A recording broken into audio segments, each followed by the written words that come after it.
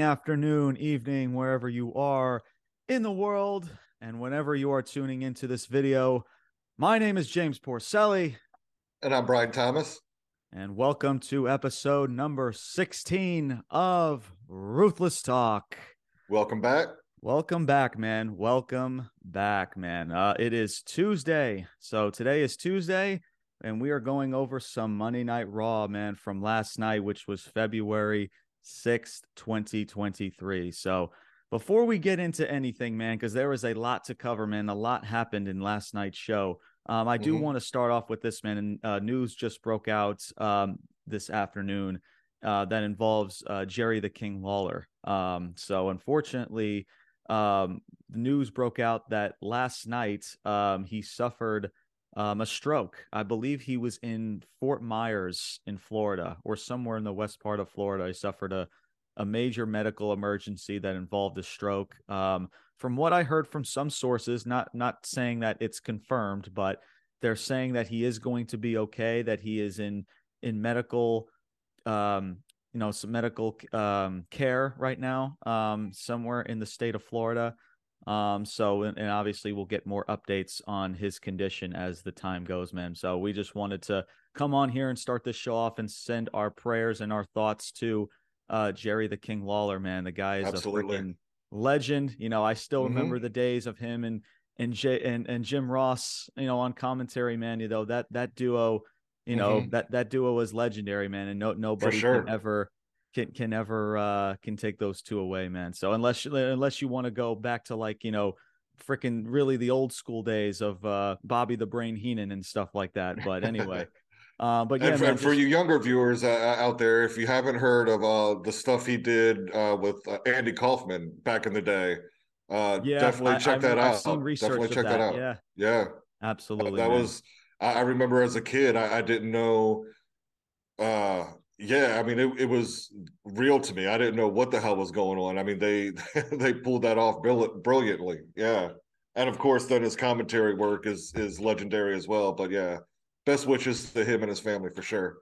Absolutely, well said, Brian. So yeah, man. Again, we just want to send our wishes to Jerry Lawler and his family as we continue to get updates on his condition, and we'll also let you guys know once we get those updates and let you know what his condition is when the time comes. So Orlando, Florida.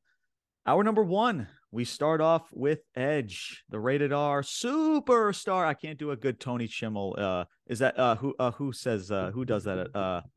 Is it Tony Schimmel? I believe he's called. What's his name? The ring announcer. Oh God, people are screaming at me now. I'm not sure. The WWE ring announcer? Yeah. Do you remember? I'm not sure. No. Yeah, that is, again, he does that famous line. He's like, the rated R superstar. Do you know what I'm talking about? Yeah. Does that name sound, does that ring a bell? I'm not, even if you said it, I don't know that I would know. I want to say something like that. I don't know. If I'm botching that, I deeply apologize, guys. But anyway, again, I just had to make that little reference. But anyway, man, Edge and his wife, his lovely wife, the Glamazon, Beth Phoenix, they start the show off and they both hit the ring, man. But yeah, man, even down the ring, man, Edge being the rated R superstar himself, just tapping that lovely, beautiful behind of Beth Phoenix. And she even gave him a look like, you better stop it. Yeah. And I don't know. I wonder if they planned that or if that was serious, because I think that was cut actually, back to something tells me that was actually serious. Like, dude, like stop, like we're on television. I don't know. Again, it's, he's the rated R superstar for a reason, right? Yeah. And anyway, regardless how old he gets. So, but anyway, man, freaking, I just love this pairing. There's something about Beth and Edge, man. It's just like, it's like a super team, man. You look at Edge, who's already a freaking workhorse, who's a freaking legend in this business, right? And then you have Beth Phoenix, who, by the way, looks freaking amazing. I mean, if you guys haven't seen Beth Phoenix last time, I mean, just look at the visual. I mean, this girl has arms bigger than most freaking men out there. She's got the freaking delts. She's got her arms crossed. Like, this girl looks like a freaking beast, bro. Like, it's she looks like $1 million bucks, man. She looks freaking incredible, man. It's just crazy to think, man. Because I mean, obviously, I understand when it comes to wanting to start a family and starting a new chapter in your life. But man, I sometimes think, man, imagine if we could have gotten Beth for the last 5 to 10 years. You know what I'm Sure. saying? How Yep. different maybe the women's division would be. Just something that popped into my head, man. But again, shout out to Beth Phoenix, man. She's freaking, and she's a sweetheart in real life outside of her character. She's a freaking sweetheart and an amazing mother and all that stuff, man. But yeah, just Beth Phoenix just looking like a freaking beast, She man. did, yeah. Absolutely love it. But anyway, yeah, the crowd, well, obviously, so Edge kind of just, all right, let's just jump to the point. It's, he's like, obviously, you guys know why we're out here. It involves the Judgment Day. He's like, but listen, the Judgment Day, it's my fault. Obviously, he is the one that started the Judgment Day. He's like, but listen, there was a reason why I did this is because I saw people like Finn, or excuse me, people like Damian Priest and Rhea Ripley, people who had talent and wanted to showcase that talent. And he kind of just went with the Judgment Day one by one. It's like he talks about Finn Balor and how ever since they've joined the Judgment Day, their game has been turned up another level. And I actually agree with him, guy. The Judgment Day, like Finn Balor, dude, like outside of the Demon Bro, like I really had no interest in Finn Balor. Now you see Finn Balor, he's got like a personality. He's a lot more confident on the mic. He's got some pizzazz going to him. Damian Priest, the same thing. Damian Priest, now he did botch. There was a botch in his promo in this segment. We're going to get to that in just a second. But yeah, man, just his voice and the way he's delivering promos. Obviously, there's times where he kind of botches and his delivery at times is a little bit botched. But outside of that, man, like Damian Priest is, and like I said, obviously he can go in the ring. Don't be shocked, guys, if Damian Priest in about a year or two can be a main event player in this company. Absolutely. I said it. I said it. I know there's people like, oh, James, I wouldn't go that far. Well, it doesn't. Oh, that's fine. No, I think I've dissected for sure it could. everything I needed to dissect about Damian Priest. And I think because of the Judgment Day, this dude can go, and I think, if he can clean up some things here and there, I'm not saying he's there now, but when he does clean up some stuff, he can be legit, man. Like Absolutely. Like and then of course you have Rhea Ripley, man. I mean, do I need to waste my breath about Rhea? And he goes one by one with the Judgment Day and says, "Oh yeah, Dominik's there too." Yeah, freaking again, awesome. Edge, man. For 20 plus years, man, the guy is just like, I don't think I've ever seen Edge like. I can't remember the last time Edge has botched a promo. Like this guy was on his freaking A game, dude. Like he came in freaking amplified. He came in hot and he just was on a different freaking level. As a matter of fact, even the crowd chanted, "You still got it." And guess what his reaction was? Like, guys, I never freaking lost it.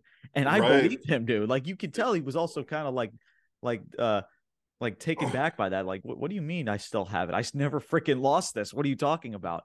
I caught that too, man. Yeah. Just Edge is just freaking phenomenal, man. I know a lot of people, they had, people, like you, Brian, back in the day, they had Stone Cold, The Rock, they had freaking Ultimate Warrior. For me, man, in the early 2000s, man, obviously for me, it was Orton. For me, it was like people like Chris Benoit, people was like Kurt Angle. And then there was Edge, man. I remember literally the first feud, one of the first two feuds I've ever came across as a WWE fan. The first one was Randy Orton and The Undertaker, the legend killer Randy Orton. And then the other one was John Cena and Edge. When Cena threw Edge in the Long Island Sound, that whole ladder match that they had, it was freaking awesome. And that's when I became a freaking fan of Edge. And I've been watching Edge in his entire journey, dude. The guy is just so fucking good, bro. But anyway, I can go on for hours, dude, just hyping up Edge, but I want to get to the rest of this segment. So, but yeah, anyway, man, he says, listen, it's like you've made, obviously going, talking about the Judgment Day or message to the Judgment Day. He's like, you've made a bad problem even worse. He's like, I am a cruel, vindictive bastard. And this dude is now getting freaking amplified. And now Beth Phoenix gets on the microphone. And then the Judgment Day and their music hits, minus Rhea Ripley. They said something about Rhea Ripley's not there because of, I guess she's at an event to hype up WrestleMania or something like that. I forgot what the words were, but she's not there because of like some business that she's dealing with in regards to Mania. Dominik's out there, the entire gang minus Rhea Ripley. Freaking Dominik is just so freaking funny. Again, talking about hard times, talking about his whole shtick with freaking, going into, being in jail, even though he's only in there for about several hours. It's just freaking hysterical, man. But yeah, man, he's like, listen, he's like, you guys, and that's when Edge just cuts him off. And he's just like, listen, you guys don't know what you really want. It's like the difference between you and us is that we truly have each other's back. He's like, you guys have dropped each other faster than XCOM Don dropped his drawers in the clink.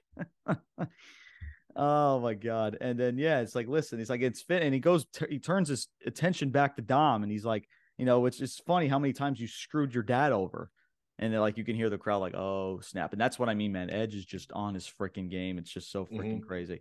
And then that's when, Judgment or Beth Phoenix gets on the microphone. He's like, listen, if Rhea's not here, unless you guys also have the balls, she lays down the challenge for Elimination Chamber, which is Edge and herself, Beth Phoenix, against Finn and Rhea Ripley.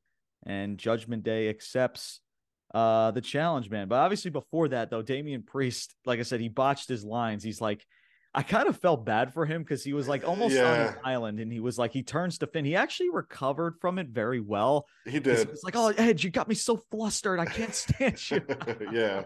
It was just so freaking funny. Finn's just like, not, it's like he was like he was on an island on himself. He's just like turning to Finn, like asking for help. And Finn's like, dude, I'm not going to freaking help you, bro. It was just really funny. Again, Dominik, again, talking about hard times. Again, I like the Judgment Day, bro. There's a place for the Judgment Day, man. Again, if you book them properly, of course you have Rhea Ripley, like, they got it, man. Regardless of how you feel about the Judgment Day, bro, there's something there. But yeah, man. So yeah, the Judgment Day accepts the challenge for Elimination Chamber, and that's when Finn says, "That's if you make it to Elimination Chamber." And then they start surrounding the ring. What else? Oh, that's right. The Street Profits. The Street Profits have to hit the ring to even the odds. So Dawkins hits the ring. Dominik escapes, and Montez Ford comes up behind him. He throws him back into the ring, and Beth Phoenix puts him in the glam slam. And guys, just think of this visual, right? Beth Phoenix has Dominik up in the glam slam. This is the hard camera A, and Dominik's eyes are widened. All of a sudden, you hear Dominik scream, "Mommy!" And bam, he just like flattens freaking Dominik like a pancake, bro. Yeah. It was just so freaking good, bro. And then yeah, man, that pretty much ends the segment, man. A solid first segment, man. I gotta give credit where credit is due, man. Dominik, before we even started these podcasts, I even started Instagram Lives, I was very hard on Dominik because, to be honest, I never really saw anything. And now, man, and it's taken time, and there's still work that he needs to do. But man, he's starting to get it, Brian. He's really starting to get it. And just like the way he screams out, "Mommy, like help." I just freaking love it. Like, no, bro, there's no Rhea Ripley there to help you. And then like that clam slam and bam. Just so well done, man. Everybody in this segment was just freaking funny. Again, Damian recovering from his botch, Finn having a little bit of personality, Even Edge during Damian's botch had to like hold in his freaking laughter. It was actually, I don't know if you caught that too, Brian. He had to like hold in his laughter, but yeah, man, just a really well-round segment. And I said this last week, guys, Edge and Beth Phoenix just being there on Raw just brings a whole new life and just a whole new level of amplification that this show desperately needs, man. And of course with Cody Rhodes to boot, man. But I've done enough talking, man. This was a long-ass segment. Brian, your thoughts, man. The floor is yours. Yeah, I thought it was a great opening having them two come out. Obviously, crowd was really hot for them, which, and any type of live show like that always just adds to the atmosphere when the live crowd, is really invested in it.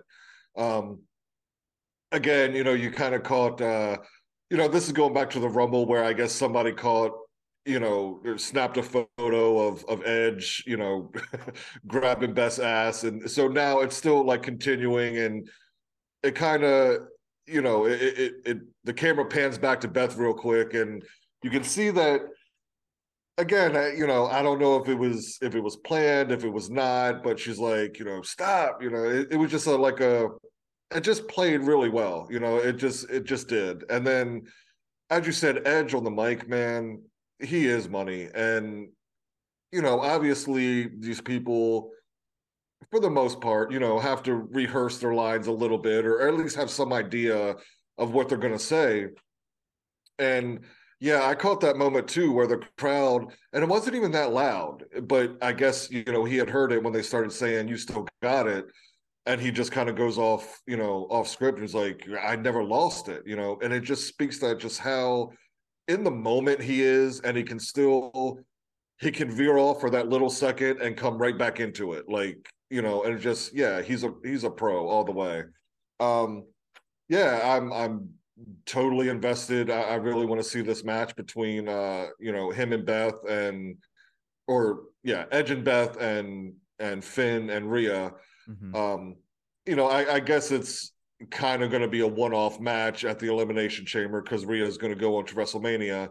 But even so, man, I really want to see the match. So, and as you said, I agree with your thoughts on Priest. Yeah, he flubbed it up a little bit there, but recovered well. And as I mentioned last week or last Friday's show, yeah, Dom has grown on me, man, and he continues to. Same.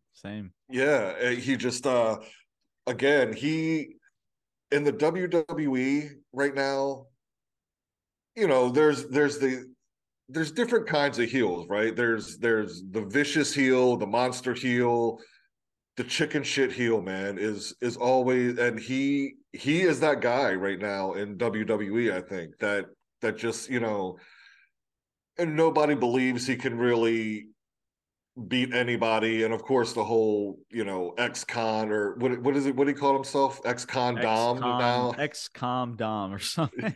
Yeah. Yeah. So it's good, man. Yeah, I like the segment. I like, again, as we've talked, opening up with a segment like that instead of just going right into a match. So yeah, all around well done, man. I was thoroughly enjoyed it. Yeah, absolutely. And guys, and I also don't, I'm not saying this also because I'm a fan of Edge, and I mean this honestly from a honest critique. Edge right now is at his age right now is more captivating and better than almost half of the roster today. It's not my Yeah, opinion, guys. That's a freaking fact. Like you hear for this guy, sure. dude, you are immediately invested. You are hanging on to every single word this guy says because he's Hmm. that good. He's that captivating. I don't care how freaking old he is. I don't care if he looks like he's freaking 80 to 100 years old. I will get invested to everything that Edge does because he can still go, by the way, even in the ring. Right. And And just that's, yeah, credit to and to him. captivate a freaking storyline that like he is still that freaking dude, man. Hmm. And I just every time now as we get later and later into Edge's career, there's just more appreciation that I have for him more than ever than I've ever Right. watched him in his career. And same with Beth Phoenix, man. Just the way that women have been booked lately. Obviously there's a Hmm. lot of talent in the women's division. Obviously when Sasha Banks was here, you have Bayley, you have Becky Lynch, you have Bianca Belair, you have Asuka, you have all these women that have tremendous talent. But then you look at someone like freaking Beth Phoenix, and you're like, Hmm. man, we respect the fact that she chose to be a mother and this and that. But imagine if she was here for the last 5 to 6 years, man, how a Yeah. different place this women's division would be.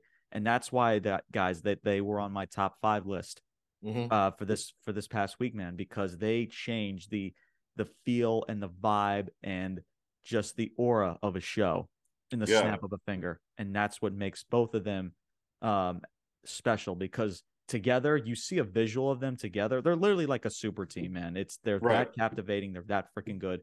And I can't say enough praise about them, man. So, but yeah, And man, just real quick tremendous. to add on to Edge, man, because when you talk about these old timers or part timers coming back or whatever you want to label them, dude, when he came back, I guess it was last year originally, or has it been 2 years now? It's been about Whenever 2 years. When he first came back to the Rumble, I think 21 is when he first 21, came back. either Yeah. way, like when he came back, that was literally the best shape I've ever seen that dude in, man. Mm-hmm. Even all through his, That shows you how you know, serious he is. Like he's not exactly. That's coming, what I'm he's not saying. back just to be like, oh, like I'm back for Right. like a one-time thing. No, like he's back to actually like, put some cool storylines together and get you know Exactly. what I mean? Yeah. Yep.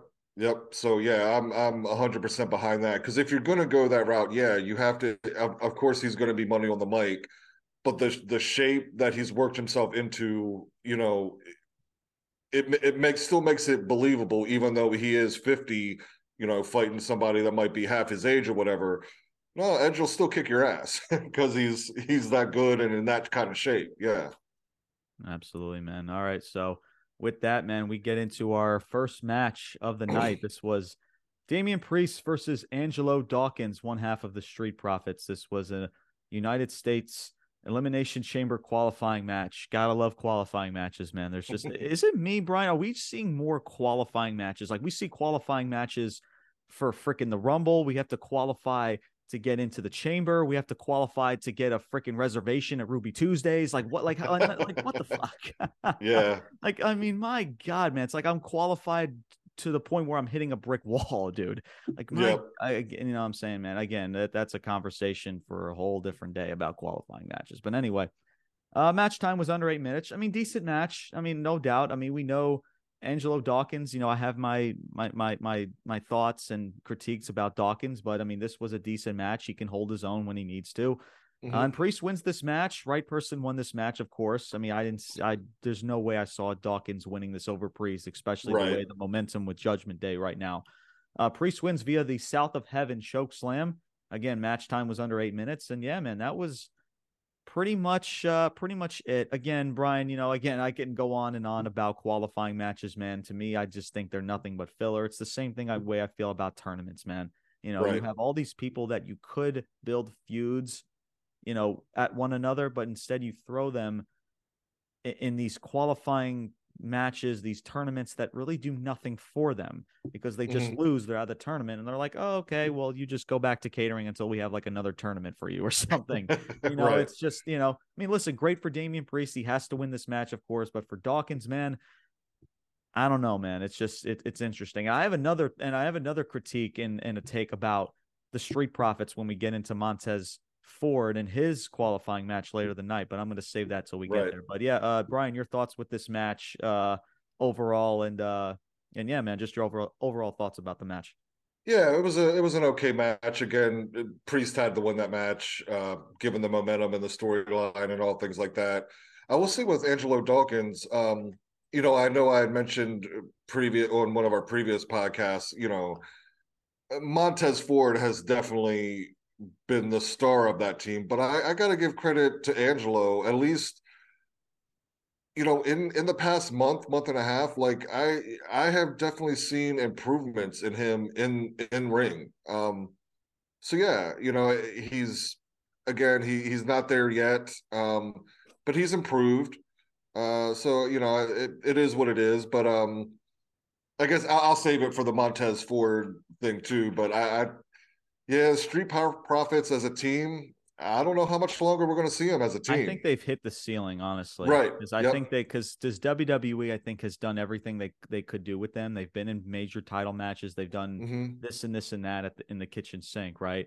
And I think they just hit their ceiling. And again, I'll talk more about the Street Profits when we get into Montez, because there's a lot of stuff that I want to talk about Montez and Dawkins as a team together. But yeah, there's just something about the Profits, man, where I think, to be honest with you, even though it's not going to help the tag division, but I mean, yeah, I think it's run its course. It's run its course, exactly, man. So, but we'll see, man. Like I said, we got, you know, that's not the first time we'll be talking about the Street, or the last time, I should say, the last time we'll be talking about the Street Profits, as Montez has his match later in the night. So, Austin Theory arrives to Raw in a Lamborghini.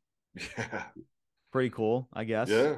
Again, like I said, I talked about it in the Raw review. He's like, hey, he's got some style. You know what I'm saying? Listen, I like I'm a big fashion type of guy. I like his I like his style. That's all I can really say. Yeah. You know, but yeah, man, arriving into a Lamborghini, you know, then I still remember Charlotte Flair arriving into what did she drive? A freaking it was like the same freaking car that Barbie drove in Corvette. In a court, yeah. No, it was a Corvette, or was it something else? I don't know. I'm not good with cars. Gotcha. I'm not good with cars, but yeah. But anyway, yeah, Austin Theory, look, he's trying to make, I guess, you know, they're trying to make him look like he's worth $1 million, and I guess, you know, I don't know. Again, not too much about Austin Theory in the show. I think they just had him on commentary for one of these matches, and that was pretty much it. I think it was the Montez Ford match. Yeah, the Montez Ford match, exactly. Yep. But then, yeah, man, we get into another backstage segment. The Maximum Male Models are officially on Monday Night Raw. Okay. Yeah. Okay. But well, thankfully this led to something, and that was Chelsea Green. And I forgot to mention this last week. I was like, I remember going through my notes. I'm like, I think I forgot to mention something. It was Chelsea Green. And she interrupts Adam Pearce and she's like, "Are you the manager here?" I freaking guys, there's a lot of stuff I want to say about this character, but I'm going to save it till I get to the end of this segment here. Like I said, she's like, she goes to Pierce. She's like, "Are you the manager here?" And Adam Pierce is like, "We talked about this last Yeah. week. Like, you know who I freaking am. Like, you know I'm the manager here." She's Right. like, once again, she demands like a private dressing room. These Swiss chocolates. She's like, "These are Belgian. They're not Swiss chocolates." Right. Freaking, like the water, like nice fancy water, etc.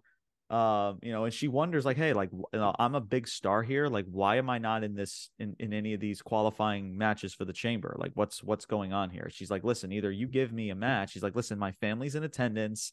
Like, I have this and this and that." Like that white girl type of voice. I can do it really well, Right. but I don't want to scare you, Brian. I think I can actually do it really well. Oh no, But I could I'm probably gonna do it save pretty it. well too. Yeah. But anyway, yeah, but she's yeah, she's like, "Listen, my family's in attendance. I want this big intro. I want these bright lights." I said, "But listen, I'm gonna give a call to your manager because if you don't give me a match, then your manager is gonna hear it or whatever." It's just like I Right. really like this character, Brian, has a lot of potential. There's something about it. She's like this, it's like that Karen type of Yeah. character. Like everything, like she wants the spotlight on her. Like everything Mhm. is about her. Like I don't care if I asked you something already like 12 times and 10,000 times. Like she already mentioned to Pierce, like, "Are you the manager last week?" And now here she is Right. doing it again. She's like, Pierce is like, "You know who I am." And she's like, "Listen, I don't have the time to care about who you are because I'm Chelsea Green." I like it.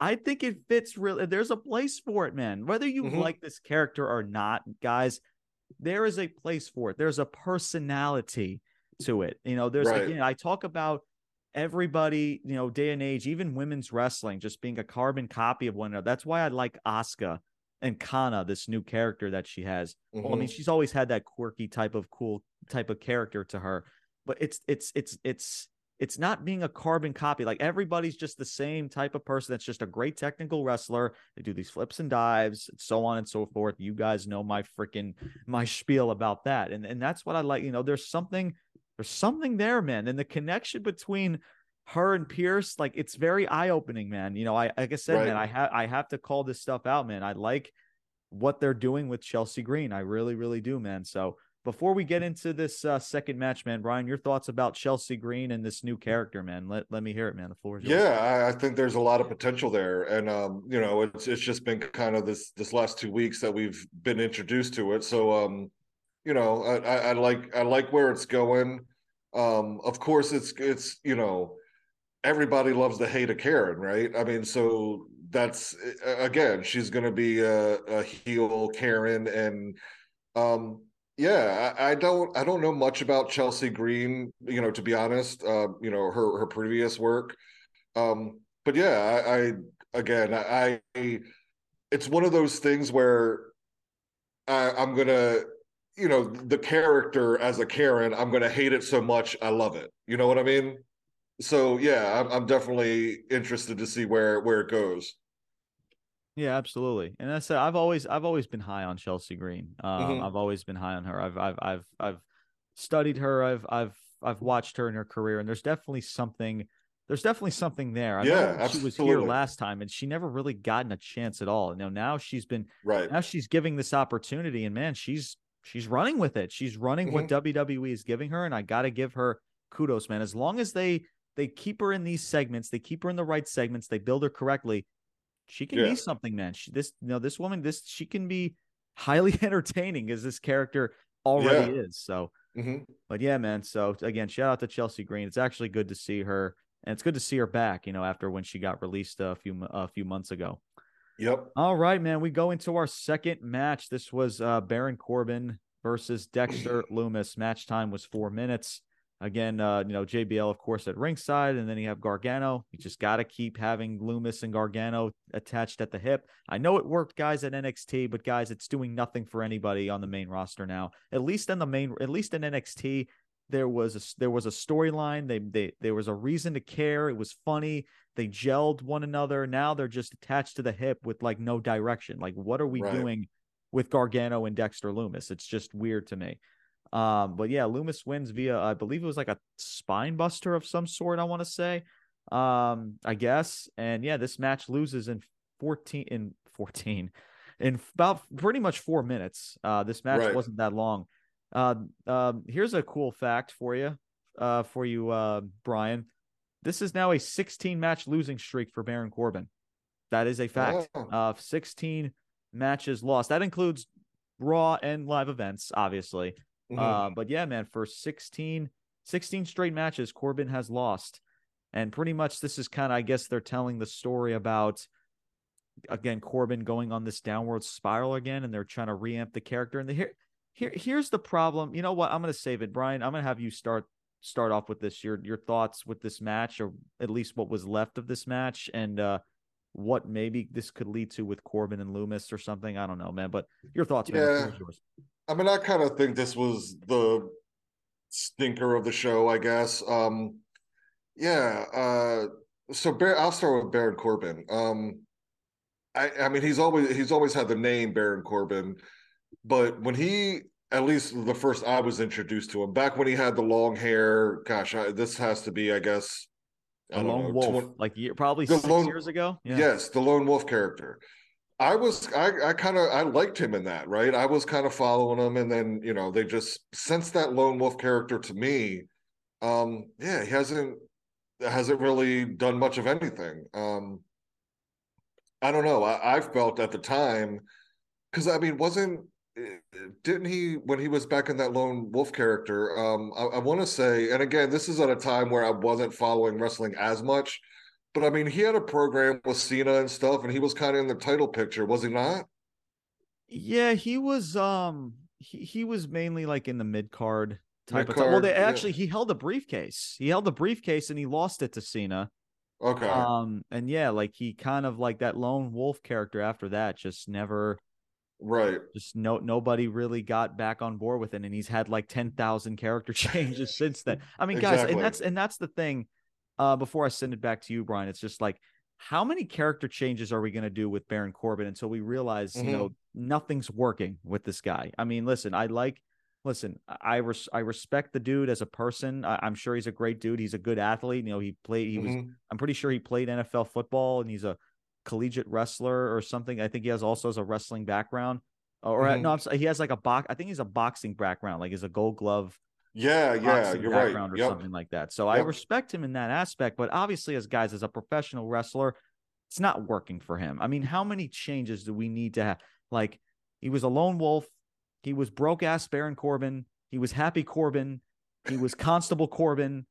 Freaking King Corbin. Shove my finger down my ass Corbin. Like, what the fuck are we doing? Right. Freaking, well, what else? The King Corbin. Like, how many Corbins does this guy need to go through until we realize this is just not working? Like, yeah. I mean, and we're gonna go through this again. Like, I mean, what do you do with Baron Corbin at this point now? And that's just where I'm at now, Brian, at this point, because exactly. I don't think anything at this point. I mean, it's clear as day. Not even JBL can save this dude, and it's a shame, because listen, either in this company, in this business, either you have it or you don't. And it pains me to say this, but I'm sure everybody can agree, because Baron Corbin is just not it. There's just something about it that he's just not clicking with anybody.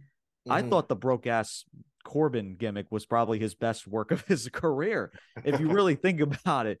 People who've seen that gimmick understand what I'm talking about. But yeah, man, I mean, again, I'll send it back over to you, Brian. I mean, your thoughts about what do you think that they should do with Corbin? Should they send him to NXT? Should they just freaking release him? Like, I don't know, man. Like, what are your thoughts, man?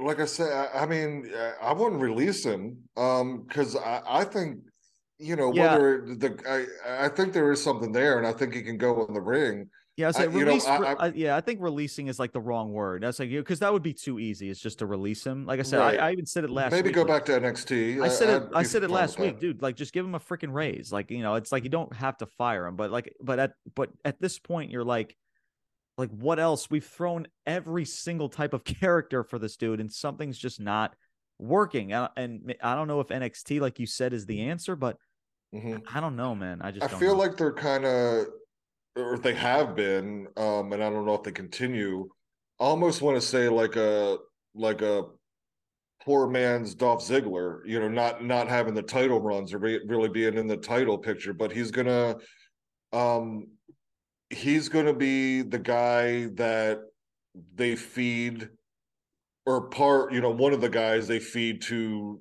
the next up and coming star, to get him the ring work, the seasoning in the ring and stuff like that.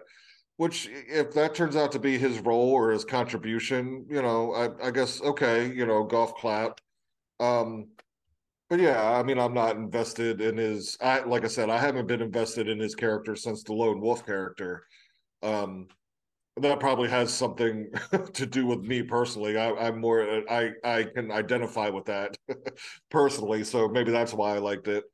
Um, yeah, I don't know. I mean, in all honesty, if because I'm sure we'll get into the backstage segment here. If this is him and JBL splitting, I'm okay with that too, because I wasn't, the modern day wrestling god. Give me a break. I didn't like it from the beginning. So I don't know. We'll see where we go there. And then with Loomis, again, when he, kind of just started showing up in the crowd and attacking Miz, I was like, holy shit, like, who the hell is this guy? I was really intrigued. And since then, it's just been straight down. And, you'll see him like, it seems like once every few weeks or something, you'll see him, and there's just not any consistency to it. Um, so yeah, and again, I think he has he has a unique thing about him. I can't really put my finger on it, or know how to I reference explain it. Stranger Things, like like the show Yeah, Stranger. He's right. like a character in Stranger Things. That's why I liked him. But in NXT, like I got that same type of vibe. I don't Hmm. watch Stranger Things, but I've seen like clips and stuff of Stranger Things. He reminds me of a character that way, and that's the thing. Like you mentioned that they did so well with him to start, especially with Yeah, his really, feud with really the well. Miz, and then everything just went freaking haywire. And it's just like, okay, what are we doing here now? And now the whole thing with putting Gargano in there, and then yeah, they've been. It just again, it's one of those. I wouldn't even call it mid card stories. It's just they're there just to have a match to fill up It's time. filler. It's Yeah, nothing but filler. They right. just like, all right, let's just throw you into this match, and then that's it. Like, because we Yeah, need to fill up a show here. right. That's the thing. It's a shame, But man. yeah, I would. I mean, I both of them really. I'd like to see them. Them have something for them and see where they could go with it. But I just don't see it right now in either one of them.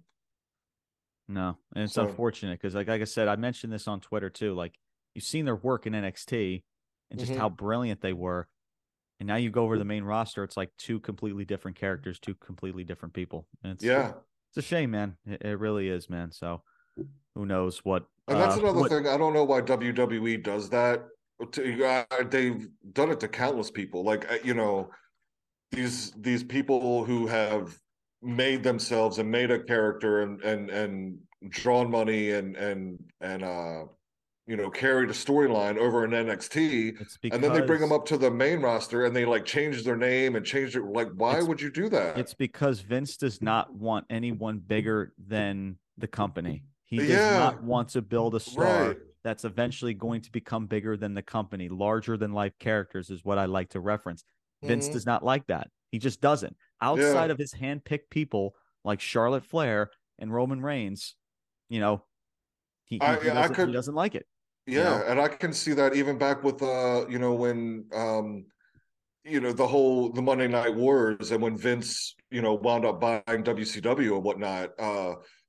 Yeah, he definitely has always been like, if you have it, and he's even done it with Triple H with the NXT brand, right, where it was kind of Triple H's thing, and these wrestlers and Triple H kind of created that black and gold and made these stars, and he did it with the WCW wrestlers that were, these guys were main event players, right? And you come over to WWE, and because Vince didn't make them or they weren't a WWE guy, he just buries them. And it's, you want to talk about what's good for business, I mean, there were again with the WCW thing. I mean, there was a whole contract, over at WCW, they were getting guaranteed money over there, and WWE wasn't going to pay them that money. So a lot of the main players just stayed home for the remainder of the contract, which, I mean, I guess why not? But even the ones that did come over, I mean, Booker T he's a champion, right? And he comes over here, and I believe it was his first appearance where The Rock just buried him. And why? I mean, he could have had many feuds, at the top of the card. And yeah, just because he wasn't a WWE guy. And that's Exactly. it. That's Vince McMahon in a nutshell. Yep. People, again, if they watch NXT, if they watch people who have debuted on the main roster, they know where I'm coming from. So, all right, guys, we move on into the second hour. This was Brock Lesnar as he hits the ring. Cowboy hat and all, being the cowboy Brock that he is, from freaking right. from this excuse me, freaking botching my botching my own words here. But yeah, Brock Lesnar hits the ring. Yeah, he recaps the Rumble match by talks about eliminating Bobby Lashley. He says, listen, he's like, you finally struck a chord in Brock Lesnar. And he goes on about, he's like, all I could think about is hurting Bobby Lashley. When I go ice fishing, I think of Bobby Lashley. When I go hunting, I think of Bobby Lashley. When I'm in bed with my wife, and he pauses for a second, after 4 to 6 hours, I'm thinking about Bobby Lashley. Right. I thought that was freaking funny. That got a pop out of me. So. Yeah, it was. Brock Lesnar knows when to be funny. I listen. He's not the greatest on the microphone. That's why Paul Heyman has always been by his side for so many years. Right. But every now and then, Brock Lesnar knows, like, he knows when to be funny. I mean, he's proven that with his shticks at times with Kurt Angle, when him and Kurt Angle were together. I still remember those days. So Brock Lesnar, he reminds you, man, he can be funny and he can be entertaining when he wants to be. Yep. But yeah, man, he just, he ends up calling out Bobby Lashley. He takes out a contract that was in his jean jacket, Southern Brock Lesnar, Cowboy Brock Lesnar, takes out a contract about a match between him and Lashley at the Elimination Chamber. So Lashley's music hits, he hits the ring, and they pretty much kind of reflect on their last few matches. Like, so listen, dude, like, he's like, I beat you. I forgot what the first pay-per-view was, Brian. It was I want to say it was the Royal Rumble, I think, because I know Crown Jewel was the last one. Was when Brock Lesnar won via freaking the roll up finish. Oh my god, Brock Lesnar in a roll up finish. Two monsters, right? Two powerhouses, and they go to a rolling up each other. Yeah, guys, that freaking happened. So yeah, I think Bobby beat Bobby beats Lesnar the first time, right? And then Lesnar beat him. He's like, but I beat you with the inch of your life, to the point where you were pretty much unconscious, or pretty much going into unconsciousness, and then I eliminated you from the Rumble. So he's pretty much saying to him, like, dude, like, and now you want a freaking match with me now, like, and it's funny, like, and he keeps referencing Bobby as Bobby who. Like, he was telling to the crowd, like, Bobby who, like, like, and you could tell that's getting under Lesnar, Bobby Lashley's skin a little bit. And, he's like, listen, he's like, I'll set this up with my manager. I'll get, people talking. We'll look over this contract, and maybe I'll give you this match. And again, Brock continues to, tick off Bobby with Bobby who and stuff like that. And he's like, and Bobby was just like, listen, how do you feel that Bobby who has been one-upping on you? And he kind of literally, like, just pokes his freaking head, like, freaking touches him, and Lesnar's like, all right, enough of this crap. And he freaking just picks him up, and he just freaking F5s this freaking dude out of the state of Florida. It was just freaking insane. And then the crowd chants one more time, and Brock delivers another freaking F5 to Bobby Lashley. And then we cut off and we end this freaking segment. So look, man, I'll start this off. Look, I like I've always stated that I like Lesnar a lot. I think he brings a lot of realism to his promos, to his wrestling matches. I think Brock Lesnar has a place for the business, even with or without a title. To me, at this point, it should be without a title, because he doesn't freaking need one. Absolutely. He's not a full-timer. Just put him in cool feuds that we care about and that we give a shit about, right? here is, and obviously the reference with Sable, like, after 4 to 6 hours, then I'm thinking about Bobby Lashley again. Right. That gotta pop out of me. There's memes all over the place already about that. Memes all over the place. You name it, man. Brock Yeah. Lesnar is almost like the king of memes when it comes to professional wrestling at this point. But yeah, here's the thing that I have here, Brian, is that the crowd is chanting one more time to deliver a F5 to Bobby Lashley. Isn't Bobby Lashley still supposed to be a babyface here? Is he not?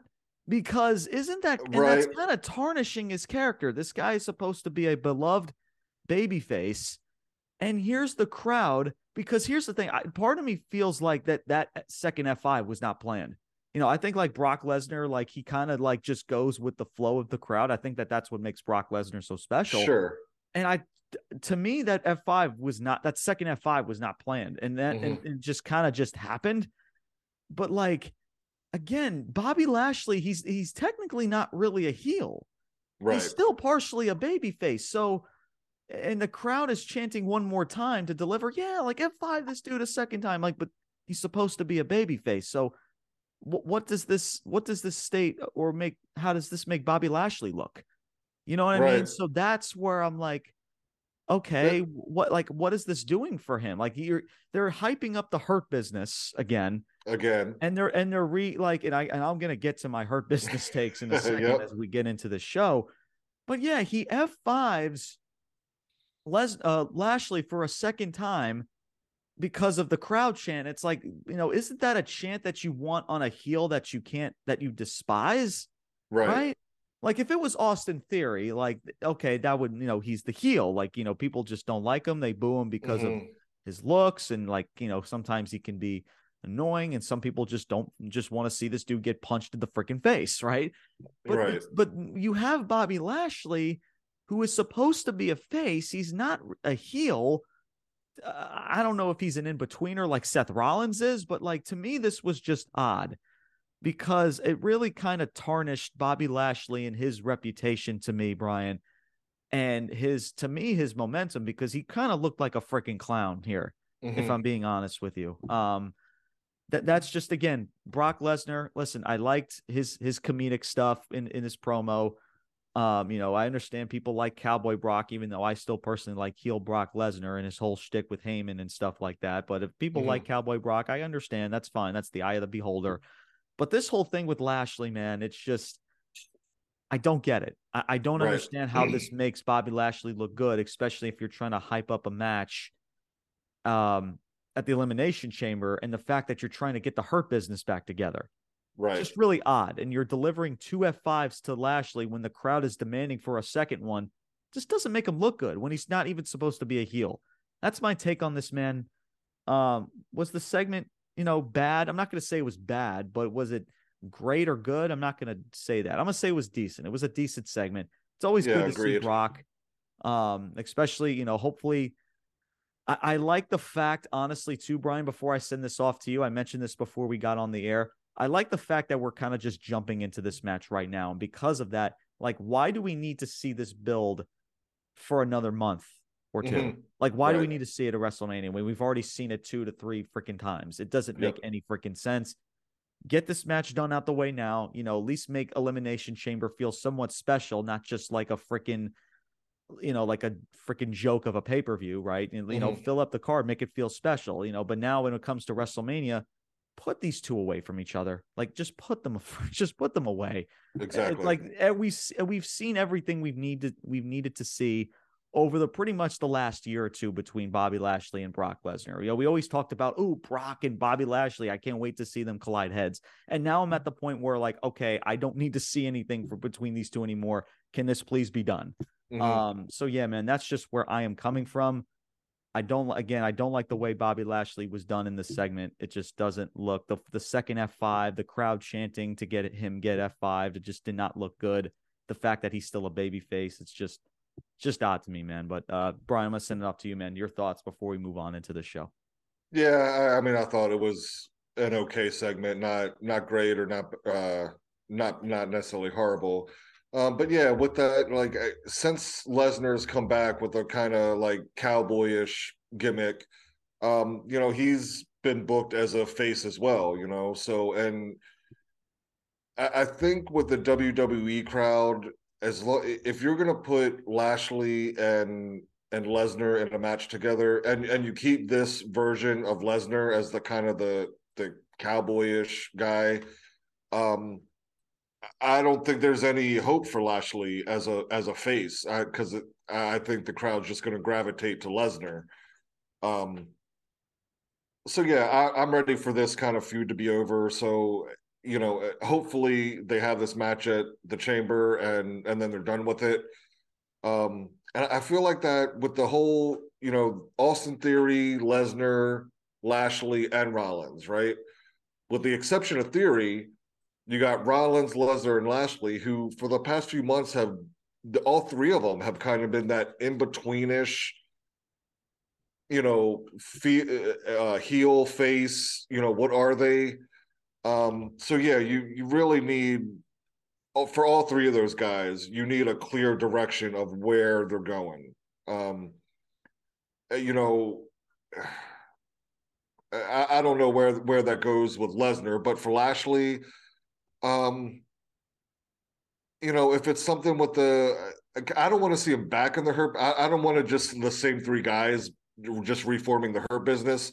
So if there's some kind of feud there with where like, okay, if you want to make Lesnar or Lashley a face, have MVP and the Hurt Business now kind of reforming, and they're the heels, and Lashley is the face. Uh, so I mean, there could be something there, but yeah, with this match, of course, it's. I mean, they're gonna, you know, just brutalize each other because that's what they do, and you know, hopefully they move on after the Chamber. I'll end my thoughts that's all you're there. gonna see. You're just gonna see just a bunch of power moves. You're gonna see a barricade Exactly. spot. You're gonna see an F5. You're gonna see suplex city bitches. You're gonna see just all this Spears. bunch of Yep. spears. Exactly. Like Yep. there's nothing else we need to see now from Lashley and Lesnar. There's Yeah. just not. And if that upsets you guys, then well, you know, you can go to another podcaster. You can go to another YouTuber that's just gonna suck the living you know what out of this company. We do not Or do just go that watch here. the previous three matches. Watch the exactly, Yeah. or just watch the previous three matches, and you've seen everything you need to see. So, Yeah. all right, guys, we move on to the next match. This was a fatal four-way qualifying match for the Raw Women's Championship, the Elimination Chamber match. This was Candice LeRae, Mia Yim, Piper Niven, aka Dewdrop. Thank God that freaking name is freaking done. Thank God. And Carmella. And Carmella was in this match. So LeRae in this match, I got to call this out, delivered a really nice moonsault in this match, man. And that's what I'm, you know, really, really nice. Delivered a beautiful moonsault. You know, I was going to say something about Charlotte Flair, but I'm going to be nice. I'm not even going to talk about her. This is Monday Night Raw, not SmackDown. But anyway, yeah. So the match ends. Niven hits, it looks like she hits a cannonball onto LeRae. You know, Carmella was in the fray as well. She gets out of harm's way. She delivers a super kick to Niven, and then she pins LeRae for the W. So Carmella is now in this Elimination Chamber match for the Raw Women's Championship. I Look, don't like her I winning. actually here's the thing. Here's what I'm gonna say. I actually think Carmella has improved a lot. I actually do. Sure. I've actually been enjoying even when she came back and she returned into like a new type of character or whatever. Now she's going back to like the Staten Island type of character, the moonwalk in, trash talking, you know what. Right. Corey Graves is actually funny on commentary. I actually like listening to Corey Graves. For some reason, people shit on Corey Graves. I don't know why. I guess this wrestling community is just fucking weird. But anyway, yeah, man, Carmella winning. Listen, I don't mind it. I'm not gonna sit here and be like, oh, why is she winning this match? No, I don't mind it because I actually think Carmella has improved over the years from what I've seen very well. I really have. Like I'm just again being honest, from what I've seen when she first started up until now, I think she's made tremendous improvements, man. Sure. Does she need to be competing for a freaking title right now? Probably not. But again, do we really think that she's going to win this thing anyway? Probably not. So Look, I understand, and this is like, this is what I mean though, guys, about qualifying matches. They don't do anything for anybody. What is this doing for Piper Niven that she just, she returns back to her original name? What does this do for her? What does this do for Mia Yim and Candice LeRae, who have been nothing but afterthoughts and just Mm-hmm. irrelevant on these shows for ever since they pretty much debuted? Right. I mean, it's just, it's just ridiculous, man. You can be taking out these qualifying matches. It's like, but yet, but here's the thing though, Brian, like Asuka, Raquel, and who else? Nikki Cross, they're all in it because they were the And final live. four members of the Royal Rumble. Like, but yet these women have to qualify. Like, Yeah. what the fuck? It makes that's There's what I just mean, no man. It's like you continuity got to to it. qualify. You got to qualify for a chamber. You got to qualify for a Rumble match. You got to qualify to be a number one contender. You got to qualify to get an appointment at the local barber shop. You got to qualify to get a freaking a reservation at a local freaking Olive Garden. Like what the fuck, man? It's just ridiculous. That's these qualifying matches in these tournaments. They need to freaking stop, and that's what I'm going to say. Brian, the floor is yours. I wasn't impressed with this match too much, and I agree with the whole qualify. Some people got to qualify, some don't. Um, if it was me, like I would have preferred to see either Piper or Mia Yim win the match. I'd rather see either one of those two in the elimination chamber.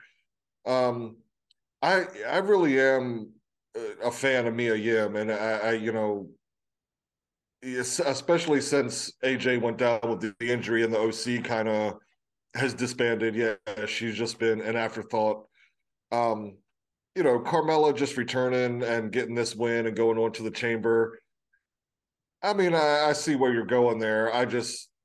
For my money, I would have rather seen Piper Niven or Mia Yim win the match. Um, Again, I don't think Carmella's winning at the chamber, so I guess no harm, no foul. But you know, if you're going to make this whole big deal about Piper Niven, her changing her name and coming back as Piper Niven, well, then do something with her. Don't just have her go in there and job out to people. Again, and well, I'll save this for the end once we get to the main event. But I got some thoughts with, some current talent that's already there and been putting in work that I just think you could invest more in them and build their character and their storylines, and it just doesn't seem that they're willing to do that for whatever reason. So Carmella gets the win, she moves on, good for her. Where the other three are left, who knows? Yeah, Yeah. who knows, man. All right, guys. Next segment. This was JBL. He is officially done with Baron Corbin. He's like, listen, man. He's like, listen. He's like, we going out. Like, we going out to eat. What are we doing? Baron Corbin says, and he's like, no, there ain't no we, bro. Like, what do you mean, dude? There ain't no we. My championship career has lost all credibility because of you. He's like, you hear the. He's like, he's like, you are. He's like, you are chump changing television. He's like, every time he's like, you hear the crowd when you come out to your matches. Yeah. That's crickets. That's also the sound that everybody makes whenever they see you on television. They're turning the channel. I'm like, God. I'm I like, know. I was really they wrote a promo for this guy to say. I'm right. like, damn. And that's what I mean, man. Like the fact that WWE has to write this because they Mhm. literally know the fans. There's no connection with Corbin. They know that Baron Corbin is he's just boring. Yeah. You know what I'm saying, man? It's just in the he calls Baron Corbin a clown. He pretty much and Baron Corbin's like, listen, I can do better. Like, what can I do? I can do better. He's like, dude, like you can't polish a turd. Like I tried, okay, and just freaking walks off. Like JBL just destroys this motherfucker Absolutely. in his face. And Hmm. I'm sure a lot of fans who just do not like Baron Corbin were just were loving every single word that was coming out of JBL's mouth. But yeah, man. I think we harped on this before. I don't know where you go now with Corbin. I don't know what you do with him. Do you send him over to NXT again? I don't know. But and what do you do with JBL? Does JBL just go back to retirement? I mean, I Hmm. would love to see JBL have something involvement with WrestleMania. I'm not saying you put him in a match, but I don't know why, Brian, but this came into my mind, and I'll send this off to you before we move into our next match here. He doesn't need it, but it would be really cool to see these two together, and that's JBL with LA Knight. I'm just throwing that out there. Yeah. Yeah. You see, I was like, the wheels are starting to spin. It's like LA Knight, JBL. I know LA Knight doesn't need it. I completely understand. Because he doesn't really need the mouthpiece, Yeah. because I think I would prefer LA Knight. Thought of them together, because I'm thinking, like, if you're gonna have JBL with somebody, I'm thinking, like, well, who? And thinking LA Knight just rang a bell, just was one of the names. I'm like, oh wow, that can be freaking good. What I'm saying? So yeah, it would definitely be entertaining. Yeah. So Brian, your thoughts. I know we kind of mentioned this before, but if you don't have any thoughts, man, then we can move on. But if you do, man, your thoughts about this official split, and where do you think this goes from here? Just one that I was kind of taken aback at the way and how much, like, even JBL was burying Corbin there, like, and which, maybe you're correct in what you're saying, right? That, the crickets turn the channel, okay, but then why would you, WWE as a company, have this guy's manager bury him like that? Or, like, how can Corbin dig out of that? That's what I mean. Like, they legit wrote a script, right, for Baron Corbin to call them a turd, and that fans change the channel when he comes. Like, bro, how do you recover from that? Exactly. I low-key feel bad for Baron Corbin. I really truly do, because I don't know where he goes from here. Exactly. So yeah, I thought that was kind of strange of why WWE would choose to do it in that way, and to go just I guess, to be realistic, in his ass, like, you suck. And, like, I guess just to be realistic, because that's what the fans think of him, I guess. I don't know. Yeah, but then you're burying your own talent, and for what? Right. So yeah, I don't know. I don't know, man. Well, I guess we'll find out. We shall soon find out. All right, guys, into our fourth match. This was Cedric Alexander and Shelton Benjamin. Interesting. Versus Alpha Academy. This match was literally 5 minutes. MVP is at ringside with Cedric and Shelton.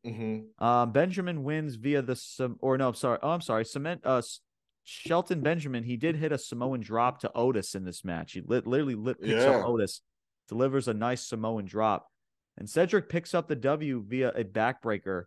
I believe that pinfall was onto Chad Gable in this match, man. So yeah, these two just go from complete jobbers to, all of a sudden, MVP is like the pallbearer, giving them supernatural powers, to now where they're just superstars and they're winning matches and they're beating the Alpha Academy. Just like, oh yeah. Freaking Paul. Shout out to everybody who knows that pallbearer. Yeah, it's just like, again, and what is this leading to, guys? The Hurt Business again? Like, do we really think that the Hurt Business is going to be any more special than they were the first time? Do we have any faith that they're gonna, do the Hurt Business right? Because all Cedric and Shelton are gonna be, guys, are just lackeys to Bobby Lashley. That's all they're gonna be. It's the same. It's gonna be the same thing. They're just gonna be a bunch of clowns and jobbers.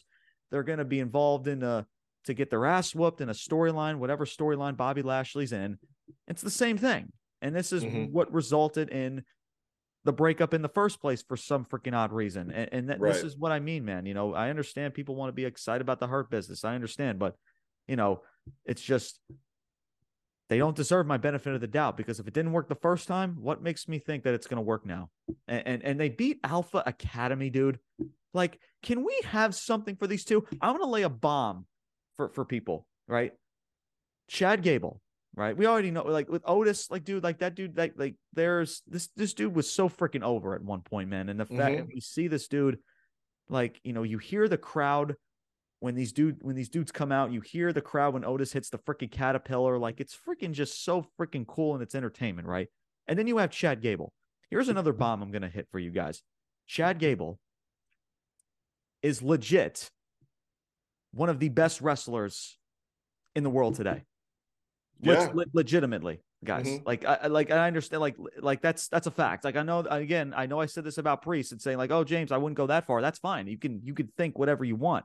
I've seen enough and I've dissected enough to know that Chad Gable freaking has it. I'm not talking about his in-ring performances. I'm not talking about his cool move sets. I'm talking about his character. I'm talking about his mic skills.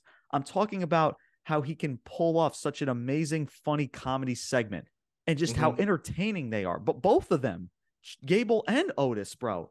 And yet all they do, Brian, all they have them do is job out to all of these other wrestlers that are involved in freaking storylines. Chad Gable lost to Seth Rollins, and now here they both are losing to freaking Cedric and Shelton, who were freaking at the bottom of Jobberville. And all of a sudden, MVP is the freaking is the pallbearer to these fucking to these two guys to freaking become superstars and win matches in less than 5 minutes. Like, what the Mm-hmm. fuck? Yeah.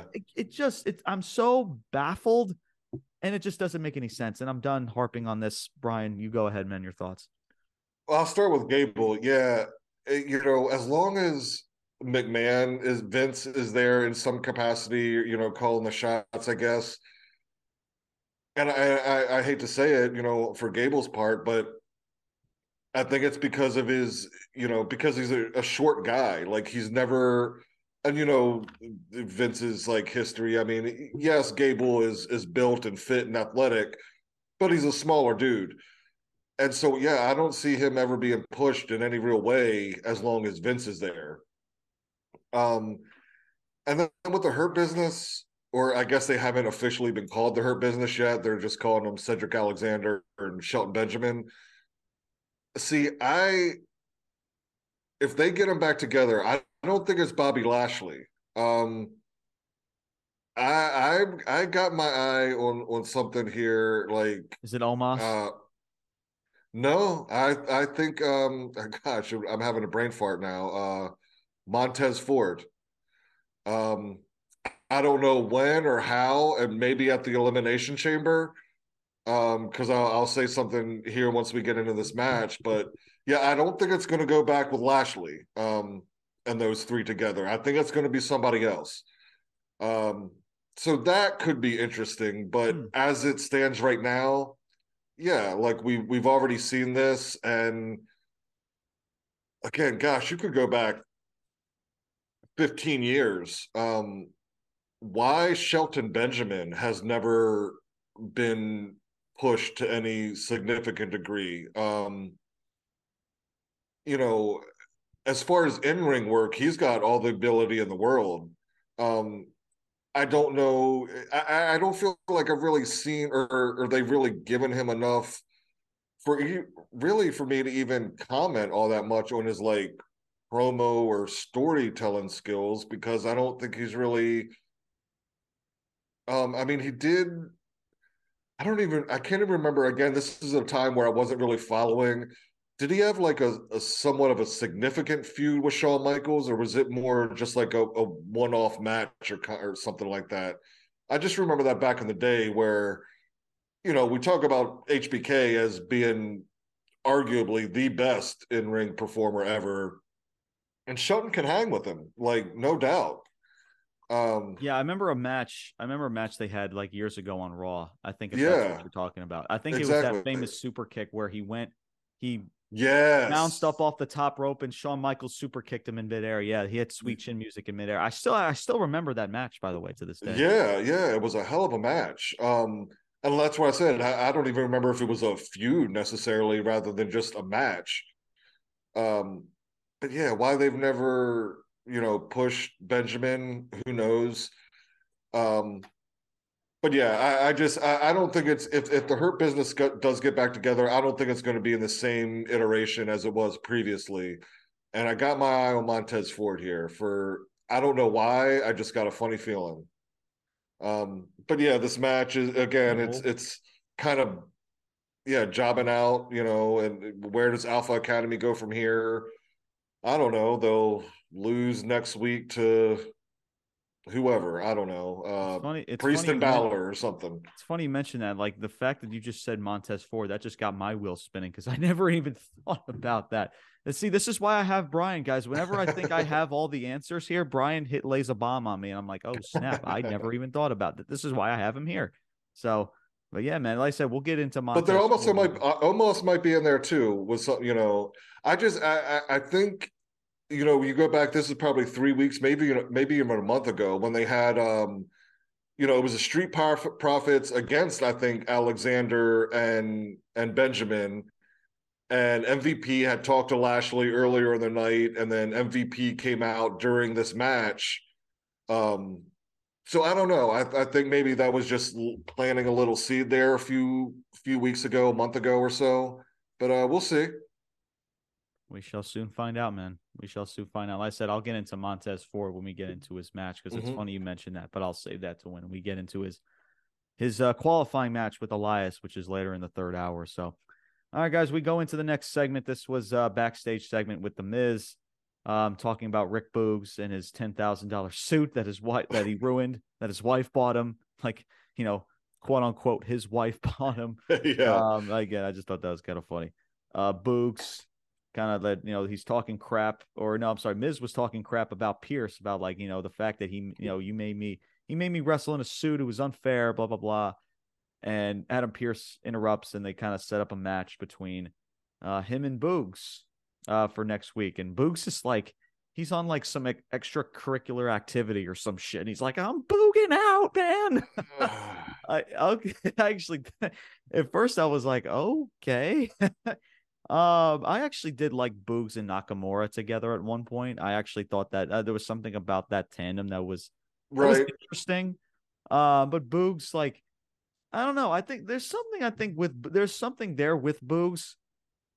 I just right now it's just like, I don't know if he's just a guitar player, or this guitar player on some extracurricular activity or some shit. Like, I don't know what Yeah. it is. But yeah, they set up a match between him and the Miz, and Miz's face just says it all. Like, you have me in a match with, he's got like this face, like, you have me in a match with this dude. So I mean, I could take it or leave it with this segment. I really don't have much to say, really, because there's not really much to really talk about here. Again, the Miz is funny. He knows when to be funny, knows when to be serious. And Boogs, I still need to see more with Boogs until I'm fully on board with him. But Brian, your thoughts, if you have any, on this segment. Yeah, Rick Boogs. Yeah. So right now, I don't care. About him all that much. I think it's just kind of. Yeah, he had that little. I don't even know what you call it, but it's some kind of like workout, or like forearm, thing he's using. Yeah. That was kind of silly. And then one thing I did, and I think I heard or saw this on the internet, but I had the thought as well. He called his fans something, or people that like him something. I can't remember what he Rick Boogs called them, but just for like a funny kind of shtick, if he's going to call his fan base anything, why not call them the Boogers, like boogers, right? So, because he's kind of like a comedy character, and like yeah, you said like the whole musician, guitar player, wrestler thing is just kind of it's not working for me. Um, so yeah, until for me to get invested in him, I there's something needs to change about his gimmick, because yeah, the whole guitar playing thing, yeah, and he's not even coming out with the guitar anymore, now. So Who knows? whatever. It's Who yeah. knows, man? Who really knows? All right, guys, moving on to the next segment. Well, Chelsea Green, during that segment, again interrupts, and he's like, listen, you better find me an opponent, or I'm going to find your manager, and shit's going to hit the fan for you. She didn't say that, but in pretty Right. much in those terms. So next match was Chelsea Green versus a handpicked opponent for Adam Pierce, and that opponent was Asuka. Asuka was that opponent. She wins this match in under 3 minutes. Raquel, Liv, Nikki Cross, Natalia, and Carmella were all at ringside. I guess just because they're all Everybody in the members of the chamber, chamber. yeah. Uh, Chelsea's talking shit to all of them, saying like, I should be in the chamber, talking mad shit to everybody at ringside. And yeah, like Asuka makes pretty much quick work of Chelsea Green and wins this match in under 3 minutes, like I mentioned earlier. And then Bianca Belair hits the stage. She pretty much just wishes everybody good luck in the chamber match. And she's like, hey, I see top tier women in WWE's what I'm looking at right now, and blah blah blah. Saying, listen, I wish everybody luck in the chamber, because and kind of sends a message saying like, you're gonna face the EST and blah blah blah. Bianca doing his shtick, or doing her shtick. Excuse me. Yeah, and that was pretty much it. Now look, here's the thing I have, guys, is the fact they've already dropped the ball with Bianca and Rhea, because that match was sitting in their lap. I mean, guys, you can bark at me, you can say that I'm wrong, you can say that Rhea and Charlotte is the match. Like like it's clear as day, like the way that Bianca is built. Because here's the thing, guys, and I mentioned this last week. Rhea is a diabolical heel with the Judgment Day right now. Bianca is the ultimate babyface, right? You have someone like Charlotte Flair, who I've said many occasions is not fully over with the crowd. She's going to get pretty much closely the booed or 50-50 reaction by the time we get into Mania. And that's just going to make Rhea look like the face. That's not good on her part, guys. That's pretty much ruining her character.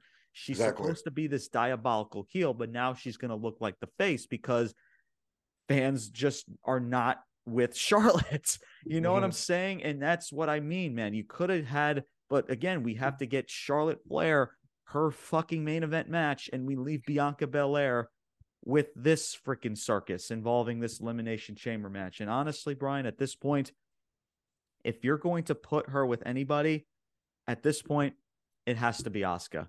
It just has to be. Yep. Because I understand, well, James, she just came back. Like, well, what other choice do you have? And not only that, you hear the reaction she got from the Rumble and how the pop she got, the momentum now she has. Like, by the way, she looks so freaking badass in this new look. Yeah, she does. Love it. It's Me just too. so good. Strike while the iron is hot. Give this woman what she's been deserved for the past, how long she's been in WWE now. I want to say for at least about 5 years or so. Yeah. Like, give this woman a freaking main event freaking match. Like, give her something, bro. I'm not now it's going to be interesting because with Bianca Belair's title reign. Now I understand her reign is iffy. I completely get it. And I like Bianca Belair, and that's hard for me to say, but I have to call it like it is. But with Asuka, man, if listen, you've already effed up Bianca and Rhea. It was sitting in your lap. You effed that up. The least you can do now is give me Bianca versus Asuka, because who else are you going to put in there? Raquel? Give me a break. Stop. What else? Yeah. Freaking Carmella. I mean, listen, I said earlier, I think she's improved a lot, but you're going to put her in a title match? Like, come on. We've already seen Bianca and Carmella. I've already 10,000 times in the past 2 years. So no, I'm not, I'm not on board with that either. Nikki Cross. I mean, I like Nikki, but I don't think she's hardly been built to do anything. I will say something about her real quick. But go ahead and finish. I'm gonna get and then what else? Freaking who and then Liv Morgan. I mean, babyface versus baby. You can't do that either. Right. So yeah, I mean, Asuka's your only freaking option. I mean, honest to God. I mean, with the character versus somebody like Bianca Belair. I mean, unless they, because I don't know what Alexa Bliss is doing. What's going on too with Alexa Bliss? We haven't seen Alexa Bliss in weeks. So is she going to be tied into this as well? I don't know.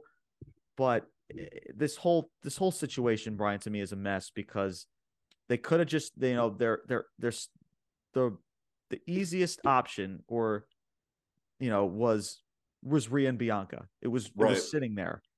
But instead, they put Rhea versus Charlotte because why? They had a freaking match 2 years ago. I don't know, man. Brian, your thoughts, man. Yeah, I mean, as far as the match goes, it was what it was. I completely agree with you. With these 6 women in this chamber match, it's got to be Asuka coming out of there. Now me personally, again, I would have rather at Mania, I would have rather have seen Bianca and Rhea go at it, and then leaving Charlotte. I think with the 6 women that are currently involved in this chamber match, I think there's a few more options you could have gone with, and having some of these women face Charlotte. You know what I'm saying? Um, but yeah, at this point, I think they've kind of, I don't know, I guess booked themselves into a corner where it's got to be Asuka coming out of Elimination Chamber going on to Mania. And if that happens, I think Asuka's gonna take the belt off of Belair at Mania. Um, whether that's good, bad, or indifferent, I guess remains to be seen. But yeah, I like this new kind of character switch with Asuka, the different face paint and the different mask, coming out to the ring. I like it a lot. Um, fans are behind her, like you said. You gotta strike while the iron's hot. So yeah, this is going to be Asuka's match to win. I will say with Nikki Cross, I don't know. There was a backstage segment. I think it was last night, or maybe it was on SmackDown last week. Um, Nikki Cross paired with Loomis might be something to explore there. Just kind of their off the wall, crazy, psychotic personalities, kind of, because I mean, I don't see Nikki Cross being in the title picture legitimately right now, and obviously you have nothing with going on with Loomis. So I don't know. Maybe did you see that segment where like Nikki Cross was kind of like hiding behind like a Yeah, stack of like it was thing? Loomis, Gargano, and Candice, and like Yeah, Loomis does his drawing because he doesn't talk. His character doesn't talk. So right. and the picture was Nikki hiding in the somewhere in the corner. It was a picture of, I think it was Candice and Gargano. And it's like, wait a minute, who's this? And then they turn around, it's Nikki Cross. It's like looking from a corner or something like that. Yeah. So Yeah. I don't know. Yeah, I don't know. I, That just like because I, I mean, just to give them in something different, some type of storyline. Maybe you I put them two guess. together and see where that can go. I guess, man. I don't know. But I yeah, as far really as the don't know. chamber goes, yeah, it's got to be Asuka's match to win here for Your sure. lips to God's ears, my friend. That's all I'm Right? going to say. All right, guys, we finally approached the third hour, and it starts with Cody Rhodes, the American Nightmare, man. This, to me, was, and I think I can, speak for a lot of people, probably the best segment of the Mhm. night. And Yeah. this is long, so after this segment, I'll get to you, Brian. I'm gonna have you explain your thoughts first. So Cody Rhodes, he hits the ring, his music hits. Cody chants, loud Cody chants echo in the arena. He referenced Roman Reigns as the best in the world. I think he Mhm. mentioned that too in an interview somewhere as well. Sami Zayn, or just Sammy Chance, also echo in around the arena. He wishes Sammy the best of luck against Roman. He talks about, we could get Sammy, Cody Rhodes versus Sammy. He kind of hypes up that type of um, chances of that happening maybe at Mania. Paul Heyman interrupts. Paul Heyman interrupts doing his shtick. He's like, listen, on behalf of me and the tribal chief, we just want to congratulate you on winning the Royal Rumble. And he's like, and he goes to Heyman. He's like, I know my dad and my brother had a nickname for you, so I'll just call you Mr. Heyman. And he thanks Paul Heyman for showing him the way, or showing his family way. He tells a story about his family going broke back in the year of 2000, and the whole reference about Dusty Rhodes working at a car dealership. Mhm. Just such a this is what I love about Cody, his storytelling. Like his story, this is what I mean about Cody Rhodes is on a different level when he used to be. The Right. storytelling in his freaking promos, I freaking love it, man. But yeah, man, he references, Dusty working at a car dealership back in 2000 when they had pretty much no money. And he said that, Dusty got a call from Paul Heyman. It was you, Paul Heyman, to perform at ECW, and and pay, and get an extremely amount of good pay. Mhm. And he said, you ECW gave him the confidence back. And Paul Heyman is getting emotional. like Mm-hmm. seriously emotional. Like his heartstrings are really getting touched here. And he's like, yeah, man. He's like, he thanks Heyman for showing his family the way and giving his dad the confidence back. And Heyman's like, you're good. You're good, man. He's like still tearing up. He's getting emotional. Like, you're good, man. He's like, listen, he's like, but this isn't about me. This isn't about your dad. This is about you. It's like, you're not just, this is your main event. This is your match with Roman Reigns, the tribal Mm-hmm. chief, the head of the table. It's like, you're not just main eventing WrestleMania. You're main eventing with, this is not quote unquote, just speaking hypothetically here, pretty much the guy in professional wrestling, which is in Right. Roman Reigns or in WWE. And yeah, he mentions, and then Heyman also tells a story as well. He mentions the NXT Performance Center. No, they're alive in Orlando, so the NXT Performance Center was highly referenced a lot in this show. About Dusty training people, including people like Seth Rollins, Kevin Owens, Becky Lynch, Bayley, and even Roman Reigns. He says but yet he didn't train and prep you, and he points to Cody Rhodes, quote unquote, from Paul Heyman. So yeah, he's like, he trained all these people, he built up all these people to become these great stars, but he never gave those training tips to you, Mm-hmm. or he never gave the time to train you. And Cody Rhodes, like, you could see in his facial expressions tell it all. He's like, yeah, you're true, you're right, he never did. But yeah, man, again, I'm literally just hanging on every single word, Brian, because this is just freaking flawless. It just really, really is, man. Um, and he says to Cody, continues to say, like, listen, I can't say how much he's like, I can't express enough. I'm stuttering so much. That's how much I love this freaking segment. He says, I can't express how much I love your father, and I know how much your father loved you.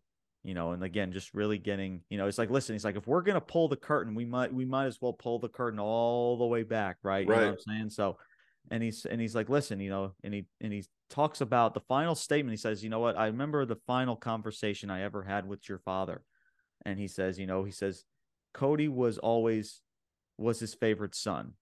This was saying, like, quote unquote, Mm-hmm. you know, words of Dusty Rhodes, saying like, hey, Cody Rhodes, he was your favorite son, but Roman was the son he always wanted. And that's when you heard the crowd, like, the oh snap, did he really just say that? And Paul Heyman just Right.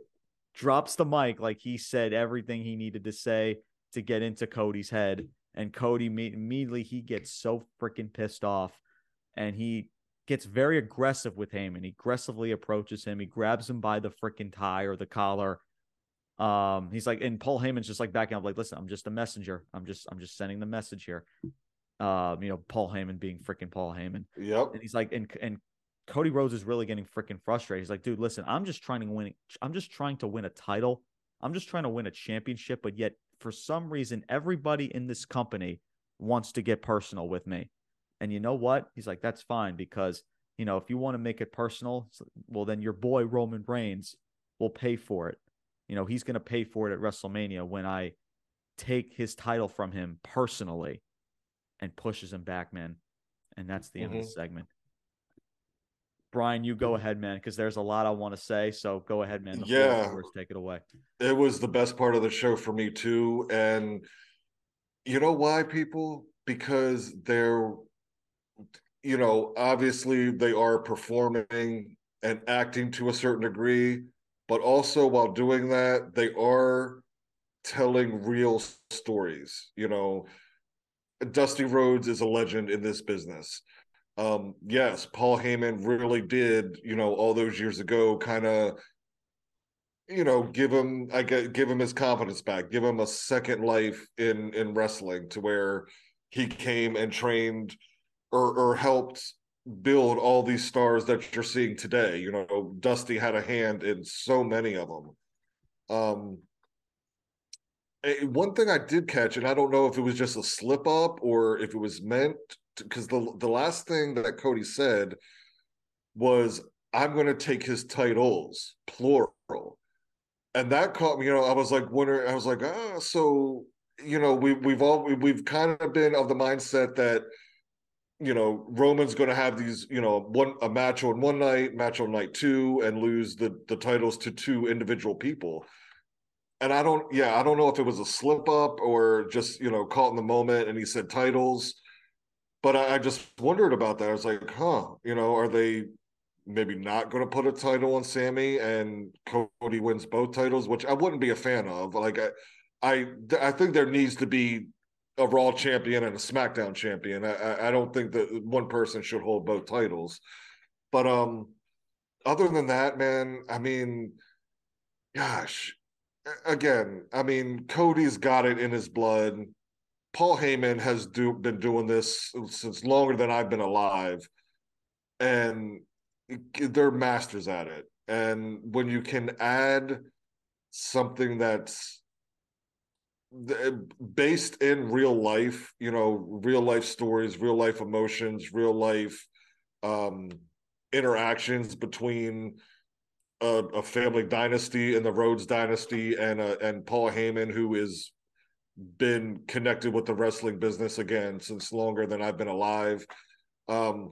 Yeah, man, they both just delivered, and I look for again we got roughly 2 months until Mania, and I as much as you can get these guys on TV in front of the camera, I'm here for it, man, because they are going to deliver, and man, it was awesome. It really, really was. Yeah.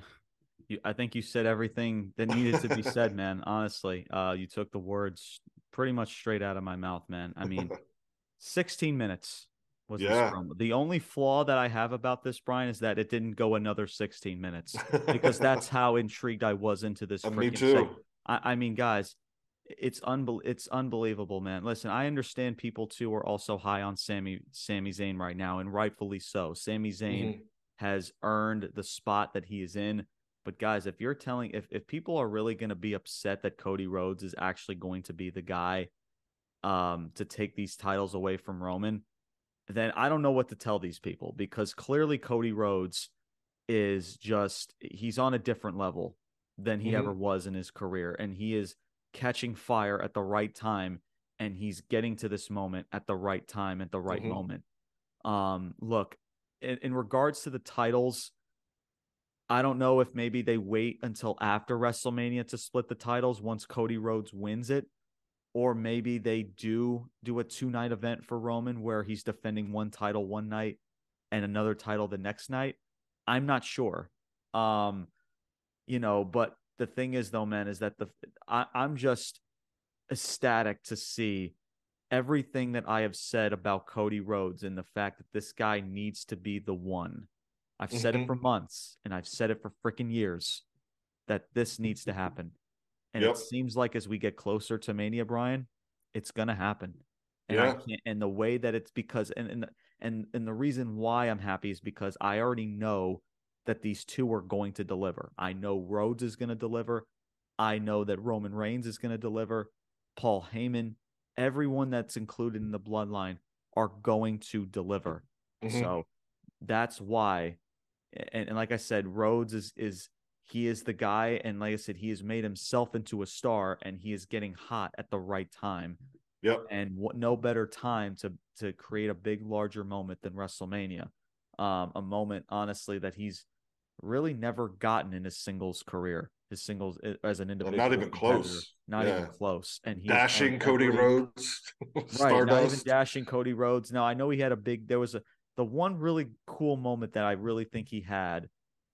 Like I said, this is not even as a singles competitor, but as a tag team guy with his brother Goldust or Dustin Rhodes when they won the tag titles from the Shield. I think back in like 2013 or something. That was a really cool, wholesome moment for both of them, and that was honestly the really cool feeling type of moment I had for Cody Rhodes.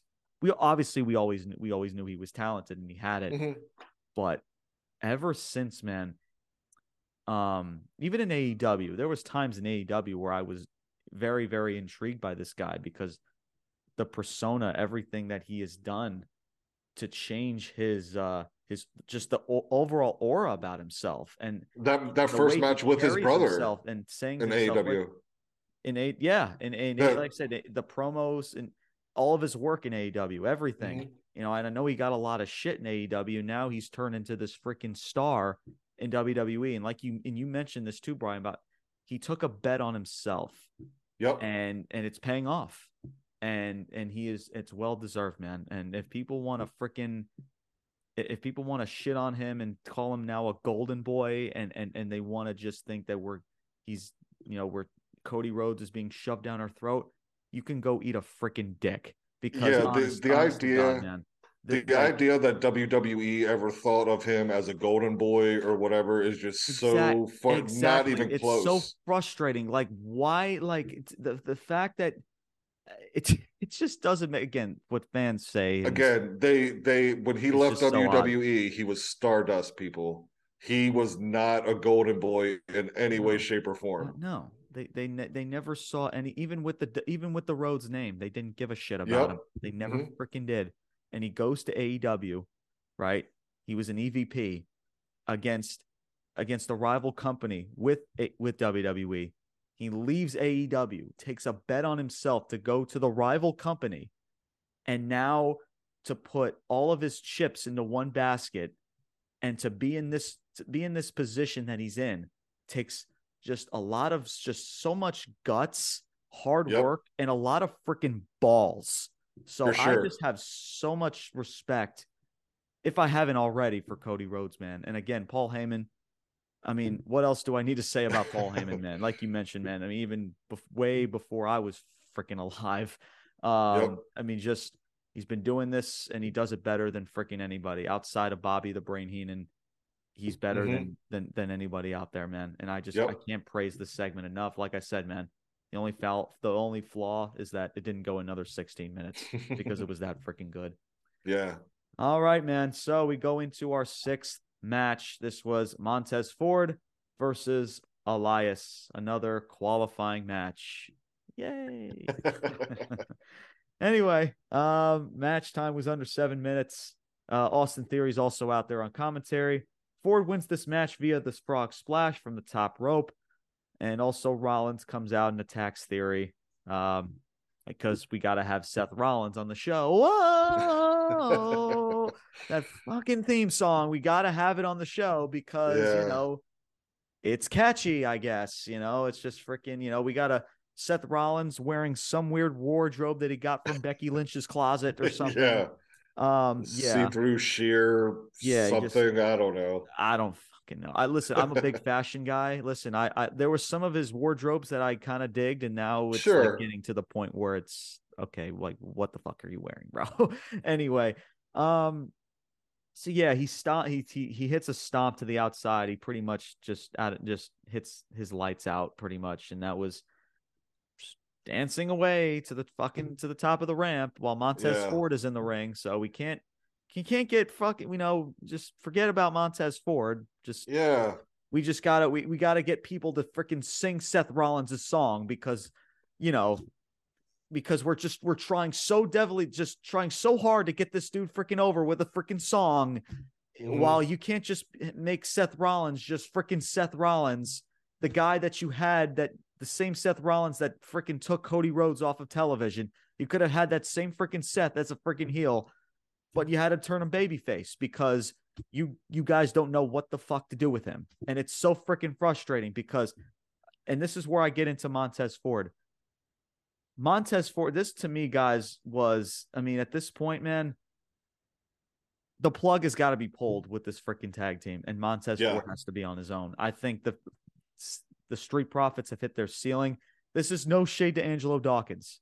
No. I think Angelo Dawkins does have talent, but I think it's clear as day. I mean, I kind of like it. I can't help but think of the Rockers, like Shawn Michaels and Marty Jannetty. Like, obviously we knew Marty Jannetty had talent. There was there, but Shawn Michaels, we all knew, man, was just levels upon levels better than Marty Jannetty. Right. And that I see the same thing now with Montez Ford over Angelo Dawkins.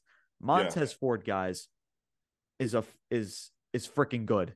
And what I mean by good, I mean really, really good.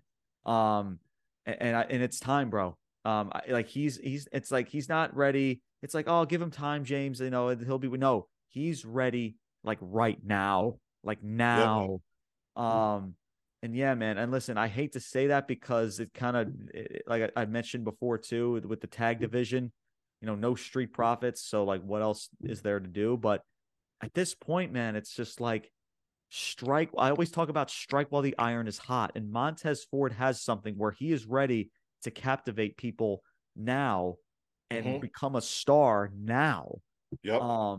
And again, and who knows, man? I mean, and I'm not guaranteeing, and this is not me guaranteeing that Angelo Dawkins has just become a Marty Jannetty and forget. No, who knows, man? I mean, maybe this can light a fire under Dawkins and Dawkins does become a star of his own. And I wish him all the best, man. I want to see the best out of Montez Ford, and the same goes to Angelo Dawkins. But I have to call it like it is, guys.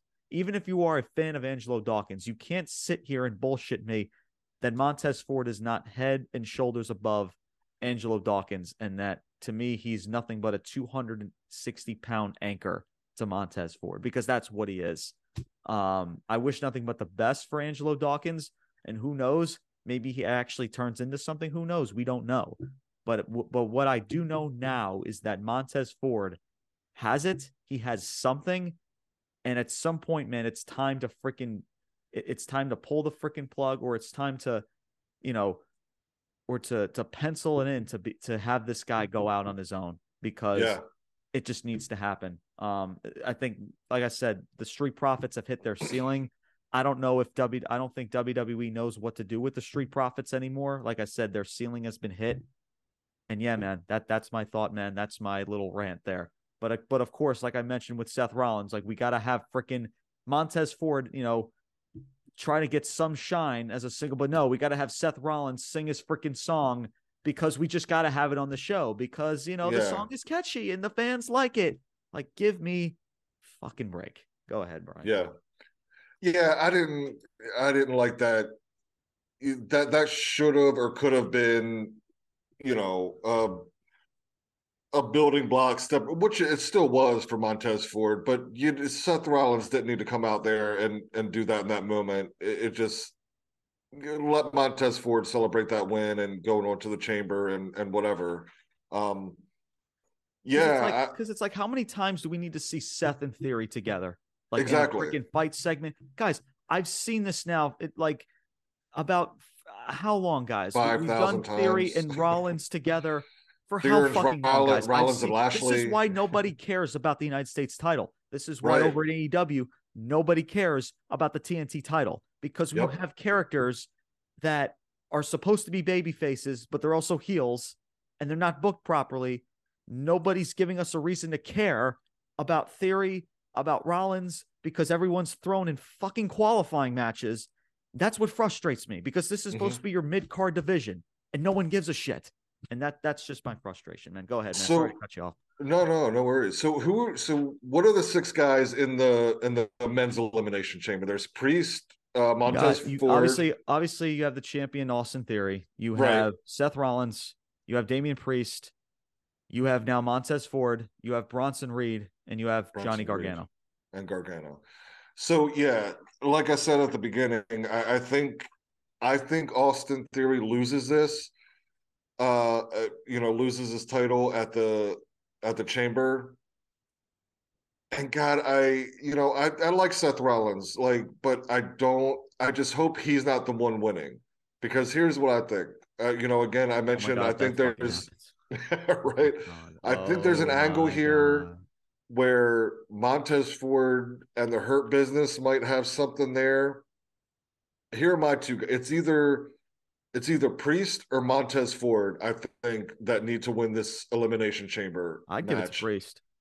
I don't think Montez Ford needs the title. I mean, especially this, if you're going to build him in a singles career, I wouldn't throw him a title just yet.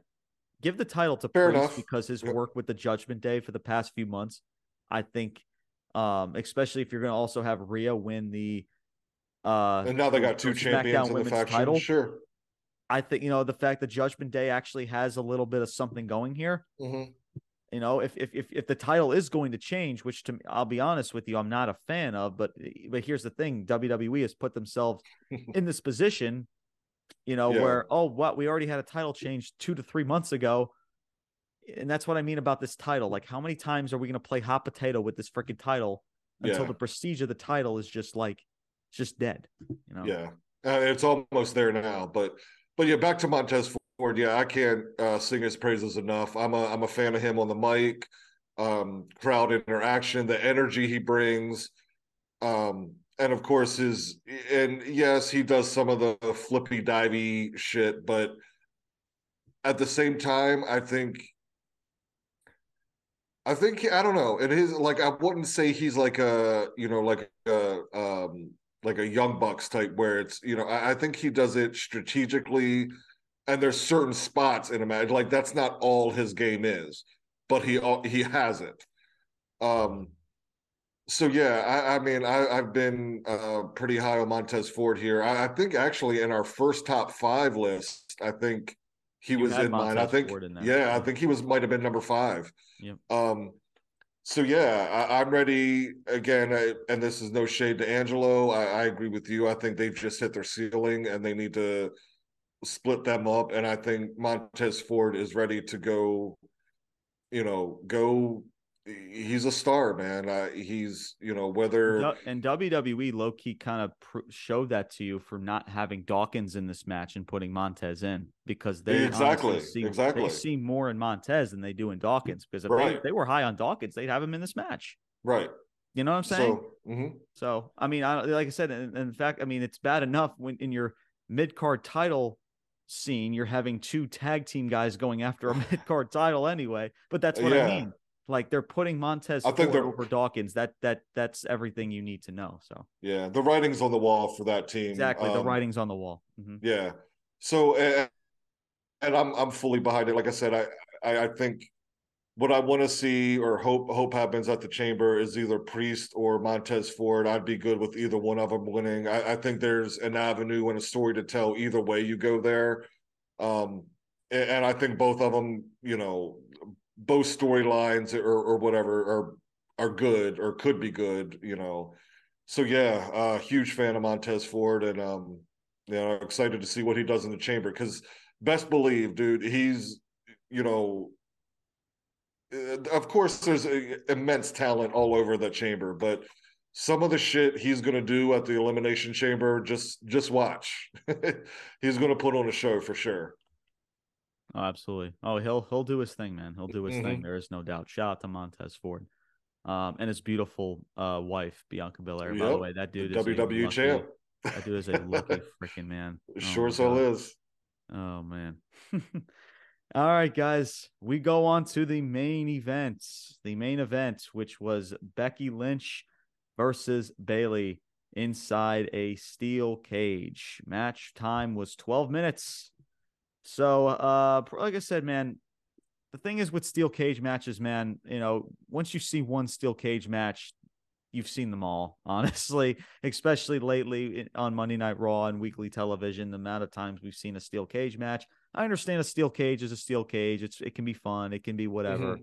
But if you've seen one steel cage match, you've seen them all. To me, like the prestige of the steel cage to me is just not the same as what it used to be. Now the times we always see it just out of the blue in the middle of your show. It's just, or at the end of a weekly show. Like to me, it's just stupid, man. Like to me, like those cage matches, those big type of steel matches should be on a pay-per-view. But what do I know? I'm just a freaking podcaster. You know what I mean? But so anyway, so a really cool spot. Bayley delivers a Bayley to belly from the top rope. So they were climbing up on the cage, and from the top rope area, they delivered a Bayley to belly from that spot. Really cool spot. Like I said, the match was decent for what it was. Again, if you've seen one cage match, you've seen them all. True. But yeah, man, they start to brawl at the top of the cage. Damage control is obviously at ringside. That's when Io Sky gets involved. Dakota Kai's she's selling like the leg injury that she had from last week's segment, when Becky Lynch pretty much, I guess you could say, just beat the shit out of her last week and almost like destroying her freaking leg. So she's selling that. She has a crutch and all that. But Io Sky is like, she's climbing up the freaking, she's climbing up the cage, distracting Becky. So they're like brawling it out. I think she actually threw Becky back into the ring, if I'm not mistaken. And then Dakota throws Bayley her crutch to use as a weapon. And then without 5 seconds later, Lita That's right. Lita, the WWE Hall of Mm-hmm. Famer herself, her music hits and she takes out Damage Control. She's taking them out in the outside. Becky, I think Bayley goes to escape the cage through the door.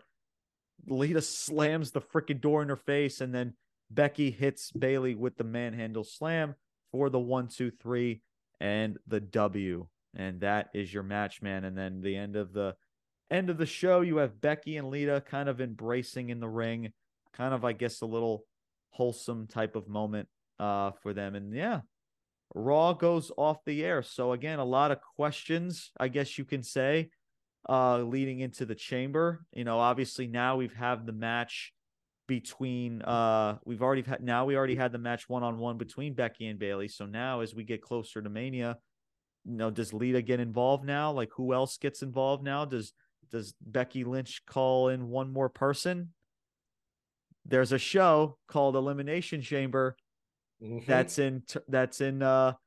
in Canada, in Montreal. Montreal. I think there's a Brian. There's Correct me. a famous There's Canadian female wrestler. there's a famous legend that's from Canada or Montreal. Is there not? And I think her name happens to be what is Trish Stratus. Just throwing it out there, man. So before I dive into this, man, Brian, your thoughts on this main event and how everything went down, man. Floor is yours. Let me start off by saying, so I get cage matches can be overplayed. For whatever, I got an affinity for cage matches. And this goes my first live wrestling memory that I can, and I just vaguely remember it. I don't even know how old I was, but my dad took me to a match, and it was, in my opinion, the greatest tag team of all time, the Road Warriors. Who, gosh, I loved them back then when I was 6 years old, and literally the only thing I remember about the entire night was that the Road Warriors were in a cage match at the end of the night. So I'll take a cage match all day long, any day. That being said, is it in WWE now? Because I don't remember him saying this match was like a no DQ or whatever. Is it just automatically expected that if it's a cage match, it's a no DQ? Because when Io started climbing the cage and interfered with Bayley or Becky, I was like, well, what the hell? I mean, and the ref's looking right at it. It wasn't like the ref was down or I would whatever. assume it's no DQ if it's a steel cage. I would, I don't know. I guess maybe that's just I just wasn't looking at it that way because I was like, well, what the fuck is going on? That's a DQ right there. Like, but anyway, yeah, good match. Surprise shocker from Lita coming out there. Um, I will say and we discussed this a little bit before we got on the air here. My favorite time period was the Attitude Era in wrestling. And as far as the women go, it was Lita, 100%, man. For anybody listening that might be of that era or remember it, the women at the time were an afterthought. I mean, their things were evening gown matches, you know, bathing suit matches or whatever. They weren't. It was because they all. I mean, let's face it, they're all gorgeous women. And that's all it was about, really. Until it was Lita and Trish, and even Trish being a beautiful woman as well. But once they started, having a feud and whatever, and they started getting in the ring and putting on legit wrestling matches and good work, that kind of, along with China back in the day, that is what turned the tide and the momentum for women, maybe more than anything else in women's wrestling history. So yeah, again, at the time there, the women were doing evening gown matches, and here comes Lita doing freaking moonsaults, which, maybe women had done it before, but I certainly had never seen it. And it was just like, holy shit, like this woman is wrestling, not out there just as eye candy. So I would love to see Trish and Lita, team up with Becky and go in here to the Elimination Chamber. My only drawback to it is, Lita and Trish are now at least approaching 50, if not 50. I'm not quite sure how old they are. And, Becky and Bayley are established, legit veterans of the business. If it were me and, you needed two women to team up with Becky to take on Damage Control, I would just prefer to see some younger talent, be those two women to build them up and to get some shine on them. That's my only real drawback to it. I think obviously, and especially in Canada, if Trish does happen to come back, that's again going to be another huge pop. And the draw from Attitude Era and people who obviously know of Lita and Trish, that's going to bring eyes to the pay-per-view. So I get it from a business standpoint for sure. I just think at this point it would behoove WWE to put girl like I like Bayley is with Io and Dakota, getting them a little bit more shine. I'd like to see two younger females that maybe are up and coming or just haven't quite hit the big time yet.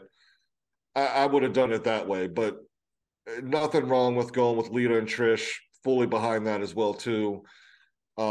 So yeah, I guess that's maybe what we're setting up for here going into the chamber, and I don't know if that continues after the chamber going into Mania. Who knows?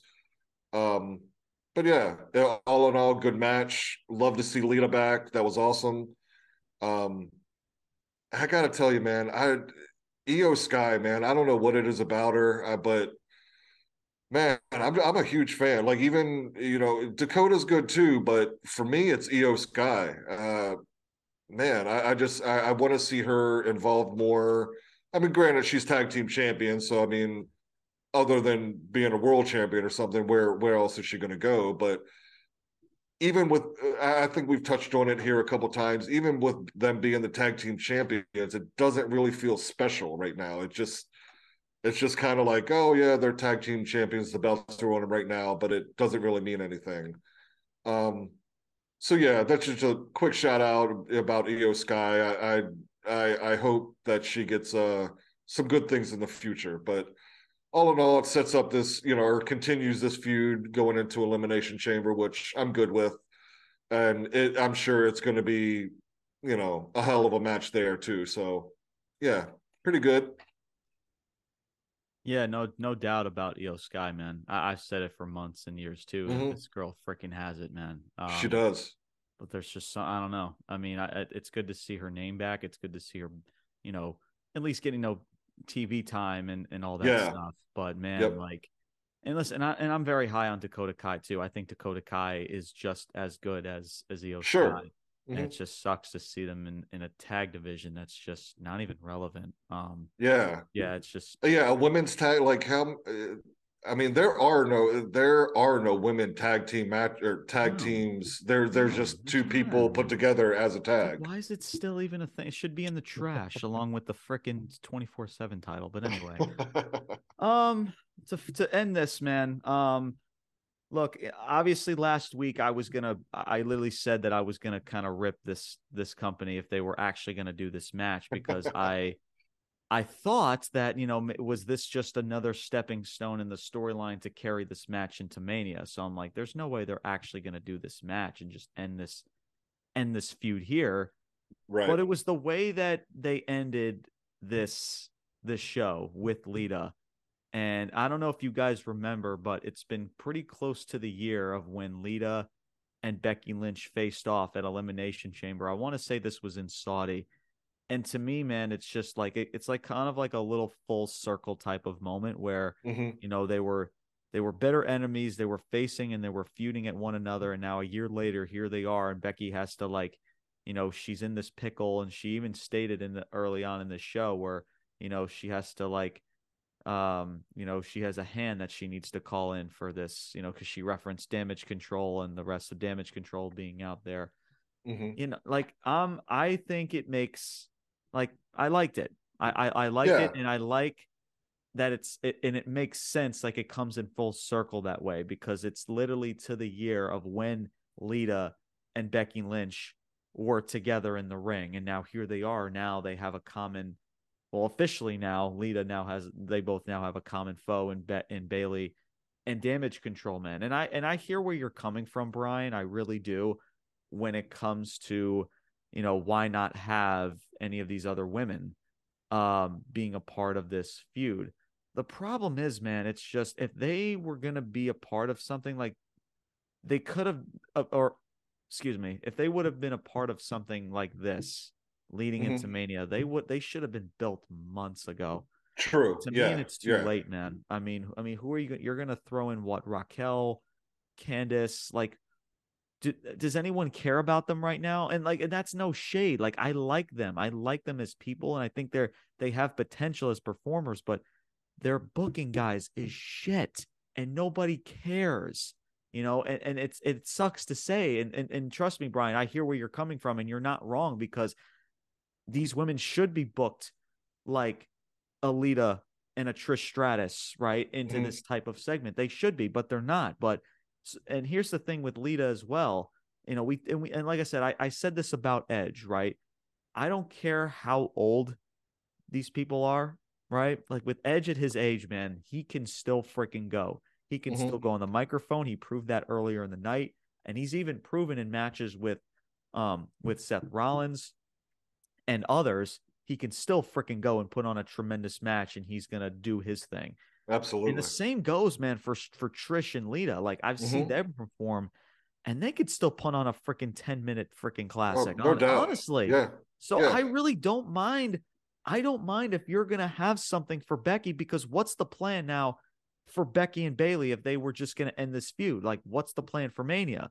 So listen, I'm not a fan of 6-man schmaz circus matches. I'm just not. But if you're gonna have Becky, Lita, and maybe potentially Trish as a team to face Damage Control, if booked properly in a storyline, I'm down. I'm totally fine with it, because it's WrestleMania season. Listen, it's bad enough you haven't booked anyone else properly anyway. So to me, like, I'm fine with it. But here's the thing. Here's the thing is, I hope they don't rush this to Elimination Chamber, because if you're going to have Trish return, I would have her make a surprise return. It's from Canada. She's going to get the big pop, right? There's really no need to make her wrestle and just be like, oh, okay, now we're going to see them wrestle again against the same people in about a month. Like, what sense does that make, guys? Come on. Have her return to the chamber, whatever segment you want to throw Lita, Becky, and Damage Control in, and set up that match, that 6-man tag, whatever type of match you want to do to Mania. Because again, guys, what are the plans for Bayley? What are the plans for Becky for WrestleMania at this point now? Because we're literally like almost a week away from Elimination Chamber, and then we're officially onto WrestleMania for the next month. So what's the plan? So to me, that's why I'm going to give WWE credit, because they're not treating Elimination Chamber like it's just some of this jobber type of freaking pay-per-view that no one should watch. They're not like, they're like, oh, like, Elimination Chamber's here, whatever, but WrestleMania, right? They always do that. No, they're like, dude, buy Elimination Chamber. We have Brock, we have freaking Lita comes back, who knows, you might see her there. Sami and Roman. I give a lot of credit to WWE, man. They're making Elimination Chamber a show that you need to tune in to see, and how it leads into WrestleMania. I like that, man. You know what I'm saying? We see too much of these, like these shows, like these pay-per-views, like in between WrestleMania, and it just doesn't feel special, because WWE doesn't put all of their eggs or all their chips into one basket until they approach WrestleMania. You know what I mean? So I am totally fine with it. I think it makes sense under those circumstances. If I'm booking this, you save Trish, Lita, and Becky as a team for WrestleMania against Damage Control. Because again, guys, at this point, what other plans do you have for Bayley and Becky? You've already had the match. You can't do it again. What else do we need to see now? Because they've already had the match. So, but yeah, man, that's where I'm coming from. As far as this show is concerned, as we wrap it up here, I think it was decent. I know Yep. that's shocking, guys. I know I shit on Monday Night Raw a lot on this platform, but I got to call it like it is, man. Outside of the qualifying matches, the Hurt Business, I guess, somewhat, rejoining or, I guess repackaging, Kind of, whatever the maybe, hell you want not to call it, sure. but outside of that, man, Beth and Edge, Cody and Heyman back and forth playing volleyball on the freaking microphone. Yep. Listen, this match, listen, again, I understand, but the ending of the steel cage match and what it could lead to, now you have Lita in the picture, Right. potentially Trish Stratus, who knows? I